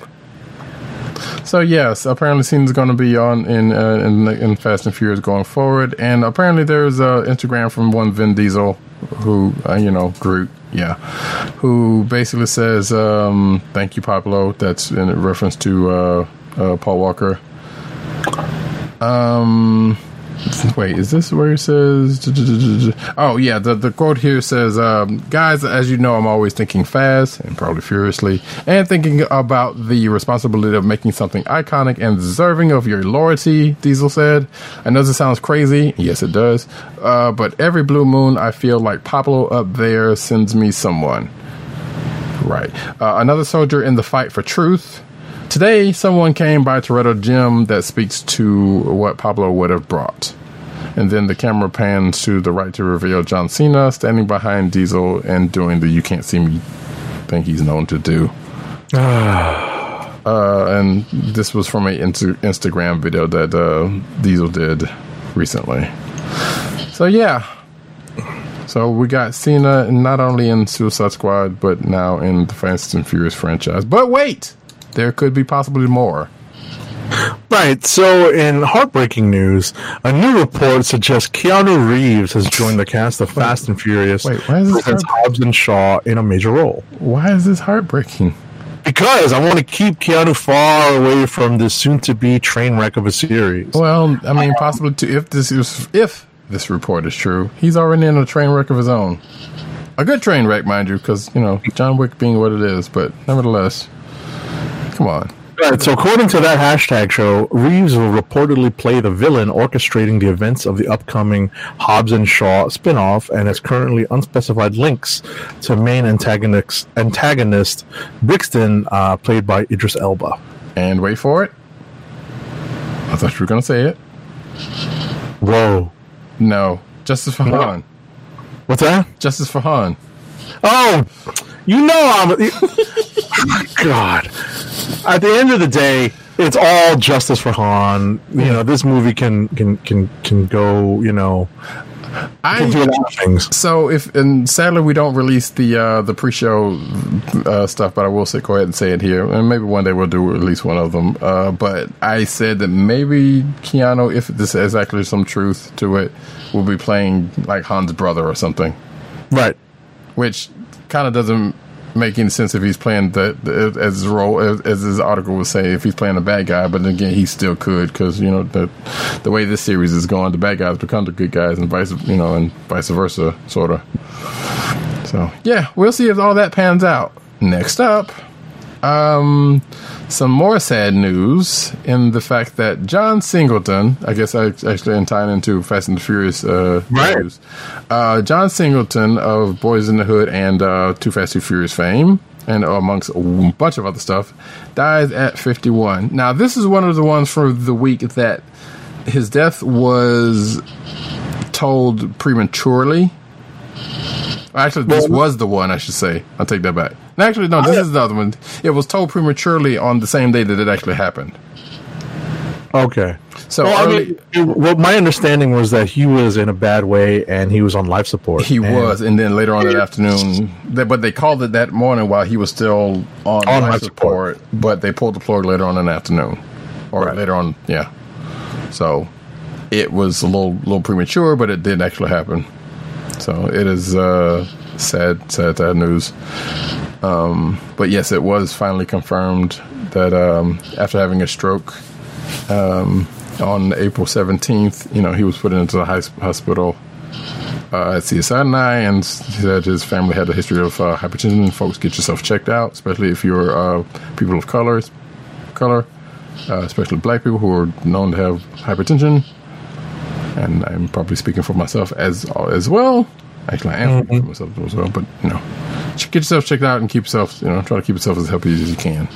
But yeah, and as you would imagine, there was a bunch of outpouring of condolences to Mr. Singleton's family, and including people going on Twitter giving their accounts of meeting John Singleton and the lives that he has brought into the forefront of Hollywood, including one Ice Cube for Boys in the Hood, and he's kind of help launch, if not anything else, like folks like not necessarily launch because he was been around already, but Lawrence Fishburne, like the Ice Cube, a bunch of other people that he's kind of worked with, during this time that have come up through the Hollywood ranks.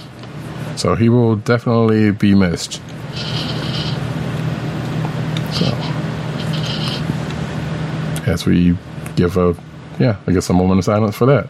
Yeah, right. Next up, apparently, Noah Centineo has confirmed he has signed on to play He-Man in Sony's planned Masters of the Universe live-action film. Yes, so we talked about this before. On the worst late-night show with dumb Jimmy Fallon, he was promoting his recent film, Perfect Date. Do we need to talk about this? Casting, which was reported back in March. How did Fallon hurt you? We need to. Is that going to be the title? No, it's not going to be the title of this, but never mind. No. Reserved to be the title. Oh, Jesus. Anyway, we need to talk about that one. Oh, after this. Next up, okay, I'm sorry that you had to see that, but whatever. Actually, some interesting news that I am appreciative of, I think, depending on how this plays out. Simon Pegg and Nick Frost developing TV adaptation of Rivers of London. So Rivers of London is a series of books written by Ben Aronovich, who's a noted writer. Also, if you're a Doctor Who fan, you will know that name because he's wrote a bunch of Doctor Who stories back in the or episodes back in the day. Okay. And his Rivers of London books have been adapted into comic books, which is the other reason why we were talking about it here. But basically, this is about. I know I've talked about this before because I was reading this. So anyway, Simon Pegg and Nick Frost are apparently making a television adaptation of it. Not totally unlike Dresden Files, I would imagine. Not necessarily the same thing, but anyway. The story follows police constable Peter Grant as he's recruited to a small branch of the Metropolitan Police after encountering ghosts and becomes a wizard's apprentice, during which he must solve supernatural-driven crimes, including ordinary people being possessed by unknown entity and becoming vicious killers. So, yeah, kind of a Dresden Files thing, but, kind of not. So, Dresden Files was a good show and a series of books. I've only read a couple of them, but, there's a similar principle there. So yeah, Aronovich, apparently had deals before to make his books into shows and whatnot, but didn't really trust the vision that other people had, and he trusts Pegg and Frost because they are noteworthy nerds. So hopefully they'll do it right and get the casting right. That's my only thing about this. Because I believe, if I'm not mistaken, the main character is black, and at least in the comic books he is. I don't know. And they have some I think one of his his partners is like a Muslim woman. So hopefully that all bears out in the casting. But we shall see. Next up. Next up and last on cinematic news. Glad you got this one. I haven't watched it.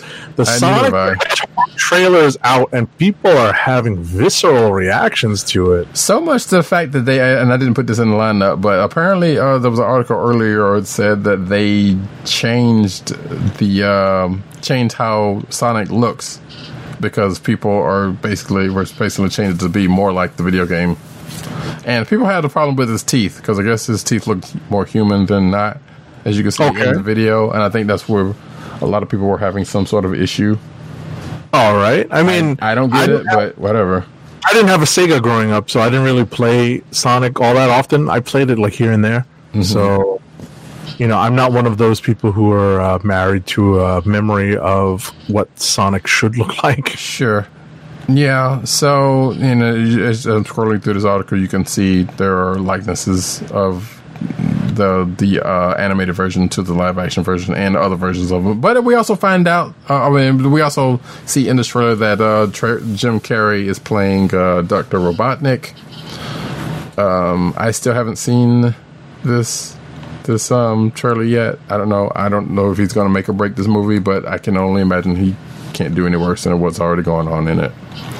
So yeah, but like I said, it has led the company to change up the look, because they basically had a little taller hedge Sonic, and whatever, it doesn't matter. It's still a CGI hedgehog playing in the human world, and Sonic has had some weird histories with humans. So we're going to just move right on past that and get into the comic book news. Exactly. And we're going to start off with, what's that? Oh, thought you said something. Get an exclusive first look, this came out last week, at Kamala Khan's new costume, which is going to show up in Magnificent Miss Marvel #5. So we're not there yet. Well, we've seen a last page cameo of it. So. Exactly. So I don't know, looks good. I mean, it's not totally different from her old one, but it's a little streamlined. Yes. And probably a little bit more to it, because it's a more full body look than her old one was, and kind of spacey looking. If you're watching the video right now, you will see it. And her bracelet things are changed, gone, or different at the very least. Right, definitely different. Yes, and as you can see those style sheets that came along with making the new suit. Again, like I said, we'll be talking about this again come issue 5. Next up. Yep. So, learn about how Gwen Stacy was saved and married. And married Peter in Marvel's Mexican Amazing Spider-Man title. So this is come up before. Jerry Conway. So this has come up before, like months ago, and I think we may or may not have talked about it then, or I might have had it in the clickbait section. I can't remember, but I'm just bringing this up again just for. And apparently there's a recent article about it for some odd reason. But yeah, so because like I said, this is kind of old news that just so happened to come back. But yeah, there's a whole story about in the Mexican version of Spider-Man comics that not only does Gwen Stacy survive that night, but ends up with Peter. No word on what happened to Mary Jane. So, go figure. And yes, apparently somebody came across a whole bunch of the strips where they kept it up. Alrighty. So, yeah, there you go. Next up. Speaking of Spidey, Insomniac the developer reveals a Spider-Man PS4 Easter egg no one notices. And if you didn't play on Saturday, didn't play the game on Saturday, you won't notice it. So basically, it has something to do with some NPCs that show up on a particular day of the week, that being Saturday, where there are some Orthodox Jewish pedestrians in the game. So and like it says, it you won't see them around town except on a Saturday. So that's kind of neat though, that they just like because they've put some there's been some interesting Easter eggs in that some known for the comic folks and just some little stuff. Like there's even one for the Twin Towers in there that you could possibly miss if you don't look. But yeah, so this one, like I said, if you don't play on a Saturday, you probably wouldn't have noticed that. And I don't think too many people. Some people probably did, but who knows? Next up, Audible announced The Alliances, a Trick of Light podcast, which is one of Stan Lee's final projects. The podcast has a June release date for a new fictional podcast called Alliances, a Trick of Light, co-created by Lee, telling the story of an unlikely friendship, superheroes, and our growing dependency on technology. Mm-hmm. So that'll be on Audible, like you said, next month. And if you're so inclined, just check that out. Next up, Adidas rolling out Thanos sneakers designed by Jen Bartel, who also designed the Captain Marvel sneakers that we talked about probably a week or two ago. Actually, probably been more than that. Probably about 3 or 4 weeks ago. Now that I think about it. Like coinciding with the movie. Right. So the $150 limited edition sneakers will be available at footlocker.com beginning Friday, April 26th, which is gone already, which means those shows are probably already gone. Yep. And would have been sold on a first come, first served basis at the flagship Foot Locker store in New York and LA. So if you missed out on them, you missed out on them. Yep. Moving right along. All right, next up, artists have been switched for as Guardians of the Galaxy, Cosmic Ghost Rider, Luke Skywalker, and Jabba the Hutt. There's upcoming issues and solicitations. Luca Maresca is going to draw as Guardians of the Galaxy number 10, taking over for Matteo Loli. Maresca previously drew issues 4 and 5. Artist Todd Knock is going to draw Cosmic Ghost Rider Destroys Marvel History number 4 instead of the previously solicited Sean Crystal. Knock previously drew the series' second issue. And finally, in Star Wars Age of Rebellion, Luke Skywalker is going to be drawn by Stefano Landini and Scott Koblish, taking over for solicited artist Chris Sprouse, while Star Wars Age of Rebellion Jabba the Hutt will be drawn by Emilio Laizo, Marco Turini, and Roland Boshi, filling in for solicited artist Mark Lamming. No reason for these changes was given by the publisher. Yeah, I keep saying I was going to do something on those Star Wars books. There's some that are worth reading and some that are not. Especially those Age of Rebellion ones. But stay tuned if that's going to ever happen. Next up, Daredevil just turned his greatest frenemy over to the police. Speaking of one, spoiler alert. Spoiler alert. Actually, if you're watching the video, you can pretty much tell who it is. Yeah. So Frank Castle got turned into the police by Matt Murdock some kind of way in Punisher number 4. Right. This was the cliffhanger. This was near the cliffhanger page. It was the next to last cliffhanger. There's a couple cliffhangers that were in the most recent issue of Daredevil. Gotcha. Right on. Next up, Star Wars. Yoda wanted to end the Jedi before Luke did, so that kind of makes sense. You know, in Empire, we see that Yoda was basically the last Jedi running around, so it kind of makes sense that he had done that on purpose. Yeah, wanted to end it all. But this is basically, speaking of those Star Wars Age of Rebellion books, this is a part of one of the specials.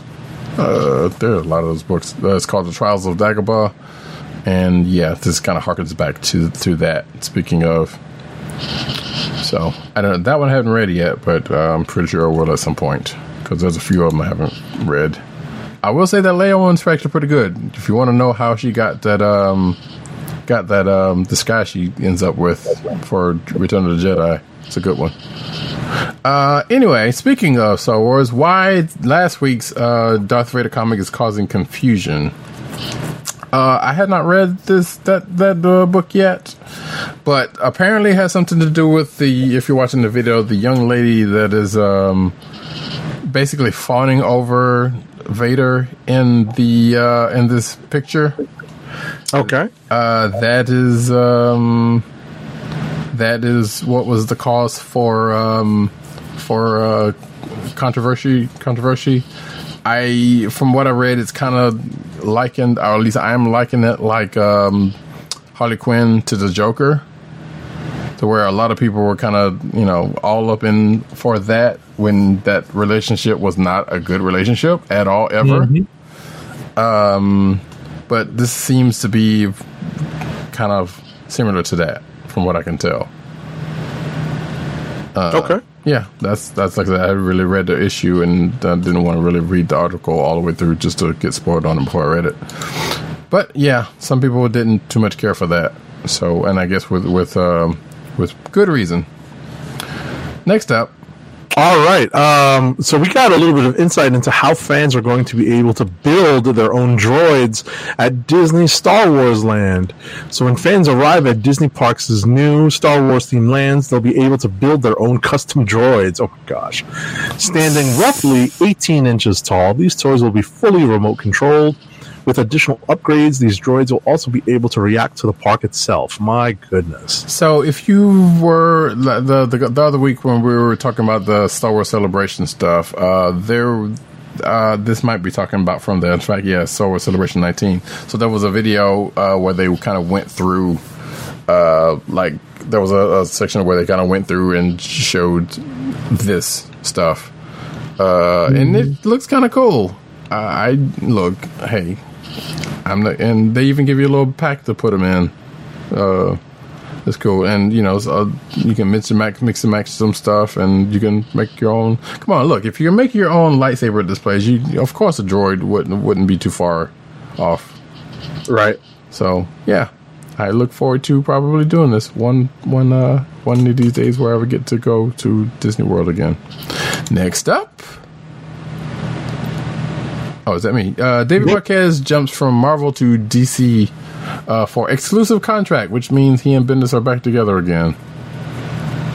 Yay? Yeah, I know, right? Sad we're going to lose him at Marvel. Mm-hmm. But, yeah, so Marquez signed an exclusive contract with DC after 5 years with Marvel. Heat Revision first reported it.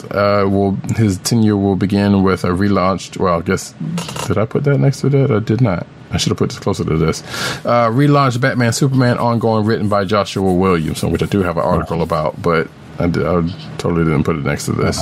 It's a shame Marquez was doing some bang up work on Avengers, right? So, yeah. So yeah, he will definitely be missed, and man, Marvel's losing a lot of folks. But at the same time, they're getting some newer people with some chops. But right. You still kind of hate to see, some of these people,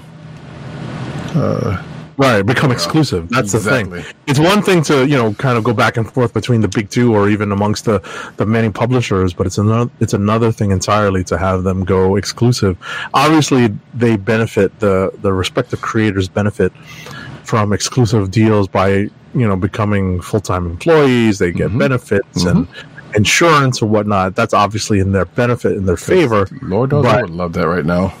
Right. So ultimately, we understand that as individuals, but from the creative side, from the fan side, it's pretty tough to see these creators kind of being restricted in a sense. Yeah, to one company over all the others. Yep. Ow. Speaking of that other company, DC finally reveals the full truth behind Krypton's destruction. Thank you, Bendis, for telling us the story we didn't need. Actually, this is not Bendis, actually. It's not? Because I thought it was the Rugol Czar guy that he created. Well, according to this, yeah. So, wait. So this is basically, but this is spoilers for Supergirl. So I guess what started and what Bendis did is kind of fleshed out here. Okay, basically in Supergirl, which I don't think any of us are reading. So to kind of gotcha, it is what it is. But hey, you can if you want to read on that, Supergirl 29. There you go, which I think is already out. Yep. Next up. Detective Comics powers comic book sales to positive March Q1 2019. So Detective 1000, which was a $10 book, did some numbers. Surprise. And led sales for the month and I guess the quarter. Followed by The Batman Who's Last, The Grim Knight #1, and Doomsday Clock #9. And Amazing Spider-Man 17 was like 7th, and blah blah blah blah blah. So yeah, I guess Detective did some work, did some numbers. And going back to something we just touched on. Go ahead. Batman Superman relaunch is going to find and fight the Secret Six heroes who have turned evil. So that's the series that Williamson pitched Dave Marquez on, and it's going to find a new version of the Secret Six led by the Batman Who Laughs. and it's part of his massive plan since his introduction in DC Knights Metal. I was going to say that Gail Simone must be rolling over in her chair, but no. Oh yeah, that's the thing that's going to happen. Some more sad news. Heroes in Crisis writer Tom King has received death threats over issue number 8. We talked about it, so we talked about the issue itself earlier, so we don't have to get into all that. But come on, people, stop being stupid. It's a comic book. Chill. That's pretty lame, guys. Yeah. Pretty lame. Next up in calm down. Anyway. Weird news. Yes. Milestone co-founder Michael Davis is not dead. Social media was hacked. Yes. So the same day that John Singleton was prematurely pronounced dead, so was Michael Davis, of Milestone. But one of them turned out to be actually, not actual, and this was that. Right. So apparently he woke up Monday morning and saw a bunch of stuff about his death, and he called Bleeding Cool, who was the one who called BC being BC. Always, not fact checking their own shit. Anyway, called him up and said, "Hey, I ain't dead." And they retracted the story, or they updated the story, actually. So, folks, get your facts straight before you put stuff out trying to kill people prematurely. That's not cool at all. It's not even, well, never mind, I'm even going to make a joke. It's partly why I don't use them anymore for news, or that much anymore for news. But that's a whole other story. Let us move on. Thankfully, he's still alive and kicking. All right, you got next. Some more sad news of an actual death. Lone Wolf and Cub writer Kazuo Koike passes away. Yeah, this is really sad news. It very much is, yeah, because obviously a lot of people know him from Lone Wolf and Cub. The series that brought forth Samurai Shogun Shogun Assassin. Shogun Assassin. Thank you. Yeah. Yes, that movie, which is loosely based off of Lone Wolf and Cub, and had a couple of other movies behind it. But nevertheless, most people knew him for Lone Wolf and Cub and the other stuff that he has done. Right, he did Crying Freeman. Exactly. Did there's a couple of other manga that he is well known for, yeah. And he'd been writing up until relatively recently, so that's pretty sad and unfortunate that he's now passed. Right, and I'm going to take this time to mention, which I'll mention the rest of this later on, but there is an article in the clickbait section called "Remembering Lone Wolf and Cub," creator Kazuo Koike by Barnes & Noble, weirdly enough, that basically goes through some of the stuff he's been through, and I'm sure probably links to stuff that is still on sale that is in English. So you can check it out at your leisure. As a matter of fact, there's a couple of other clickbait section stuff, but I'll do that after we finish the rest of this stuff. Yep. Next up, I got this one. Transformers #1 is returning with the second printing. That's the most recent IDW relaunch of Transformers. Yes, and we've talked about that in previous episodes of... in fact, I totally forgot to read that because the 4th issue came out this week. But nonetheless, as I said in our back channel, okay, that issue was decent. I didn't think it was that great to get a second printing, but hey, it did numbers. Congratulations. There you go. It promises a fresh take, which I guess, a bold new era, it says, but I think they just took it back in time a few 100 million years, as I think I have said, talking about the first issue. But anyway, the second printing is slated for June 5th, so if you didn't get it the first time, you can get it now, or get it then. Right. So, I'm still waiting for that story to well, actually, I shouldn't say that, because that's all right. It's going all right. Anyway, Pop, Pez, Thundercats are coming soon, which I need to send this article to somebody. I think I did already when I gave it out. But so yeah, if you are a fan of Pez and Thundercats, guess what? You are about to get your dreams. So as you can see by the picture, there's a Lino one and a Mum-Ra, a transformed Mum-Ra, there one. from Funko, which, hey, thank you for sponsoring. There's also a Golden Girls one, which I have some cousins who would love that, I think. Anyway, that's the thing. It's happening. Next. Alrighty.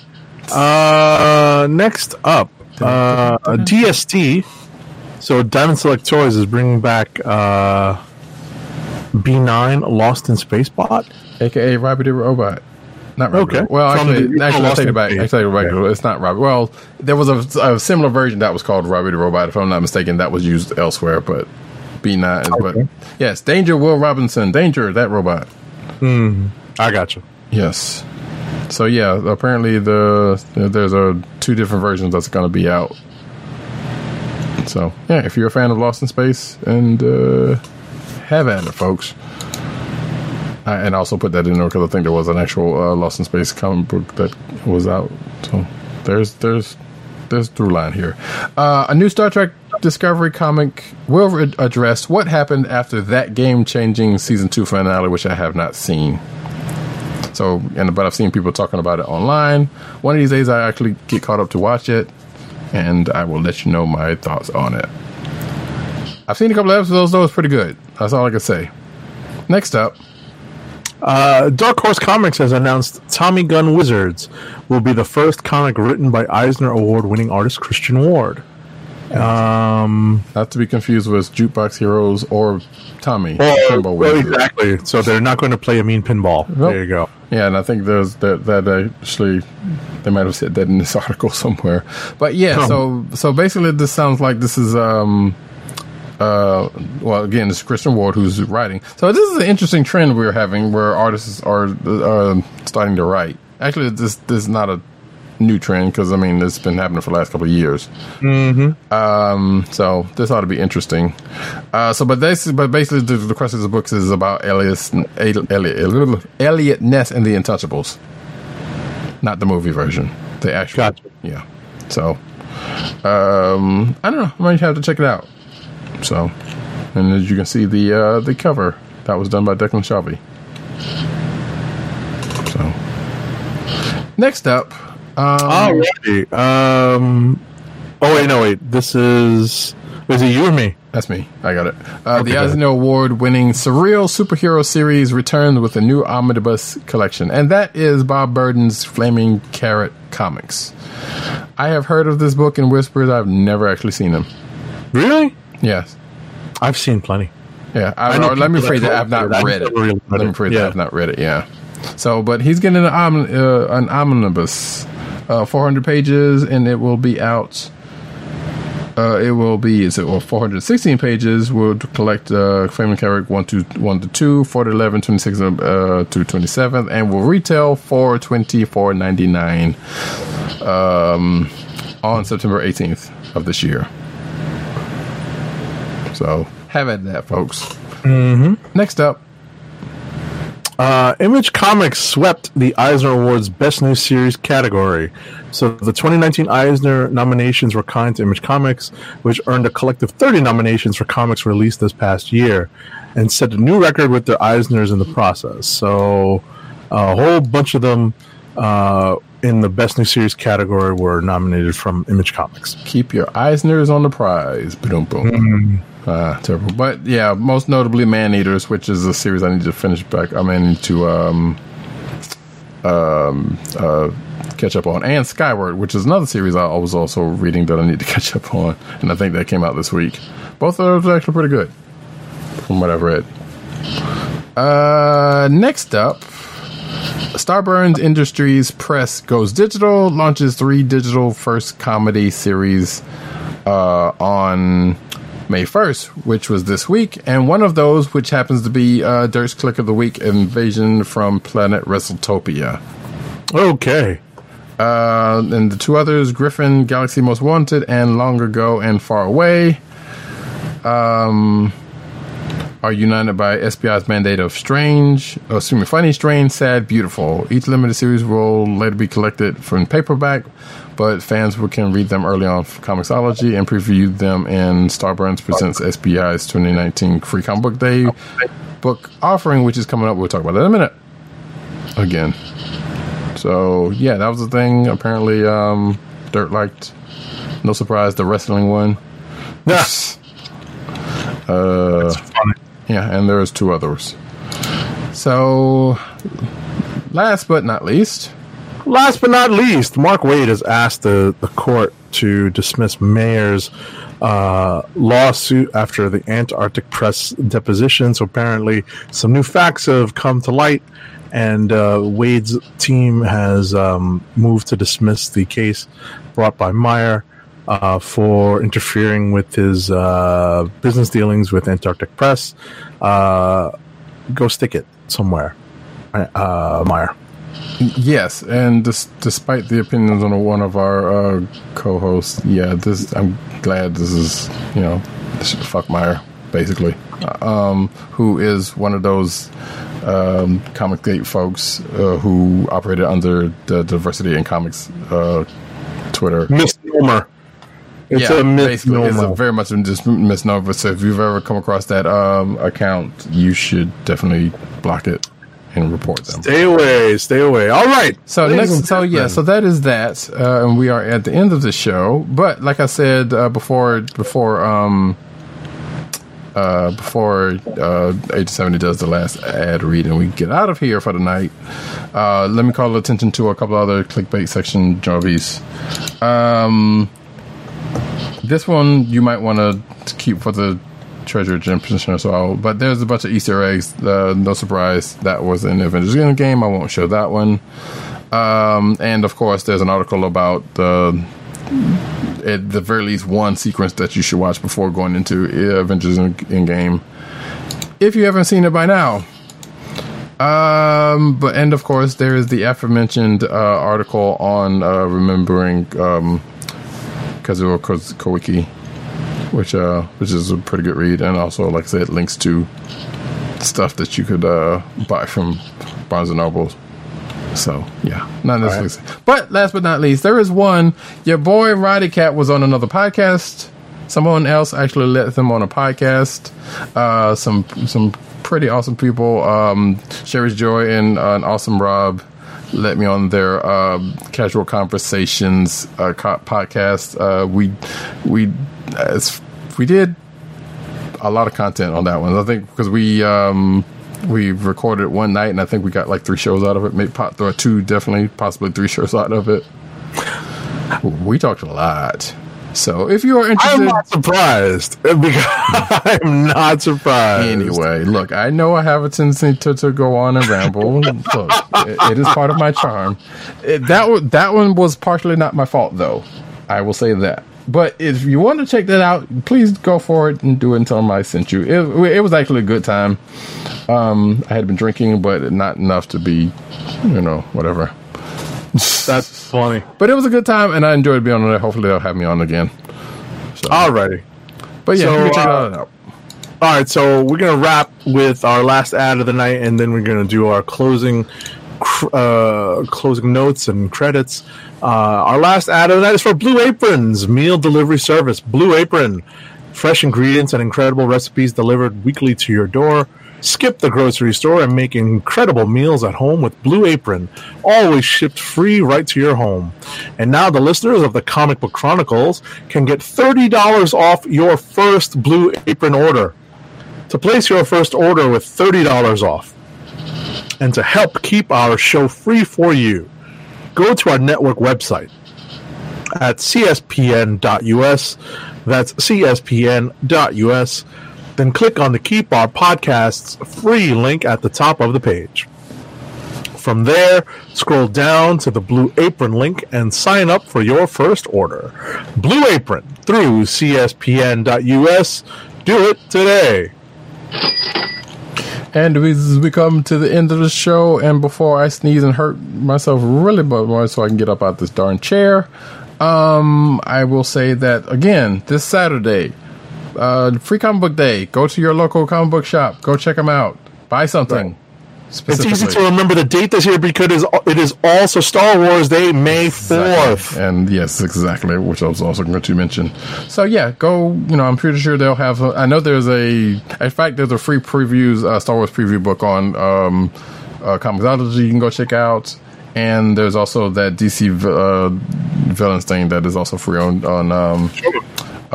comic books. But that has nothing to do with Free Comic Book Day, but I'm sure they will have some stuff surrounding that stuff. And I know the Free Comic Book Day stuff goes on Comixology probably a couple of weeks after, but nevertheless, go to your local comic book shop. Don't just grab the free stuff and leave. Go get a couple of books or something, Right. Toys. Listen, pick up something that's related to something you watched in the theaters. Maybe it's a tie-in to Endgame or one of the prequel issues that or Marvel a Star Wars toy or something, yeah. Or a copy of the original trade for Infinity Gauntlet, because guess what? It's still in print. It's still one of the best-selling things out there. Pick that up. Or a Transformer, because a lot of comic book shops sell Transformers now. Right. You can pick up Captain Marvel comics. You can pick up trade paperbacks based on that. There's some Spider-Man Far From Home comics that are out now. Yes, there are. As prequels for the upcoming movie. You don't have to stick to the movies, but it's a great place to start, especially if you are not up on what's happening in the current publishing plans of these companies. So, facts. Just remember, you got to help support our local comic shops here in New York. We've lost a couple of notable shops already, so we're trying to keep the ones that we do have from going under and trying to support as best we can. And here where I am in South Carolina, we've lost a few of them. In fact, the ones that, a while ago, the one I used to frequent that was close to my house is gone. Most of the other ones that have been around for a while, I think the one I'm going to now is pretty much the longest, even it had kind of had a minute, but it closed and come back, and now it's probably one of the last ones standing in town. Right. So we gotta help them out, keep them open.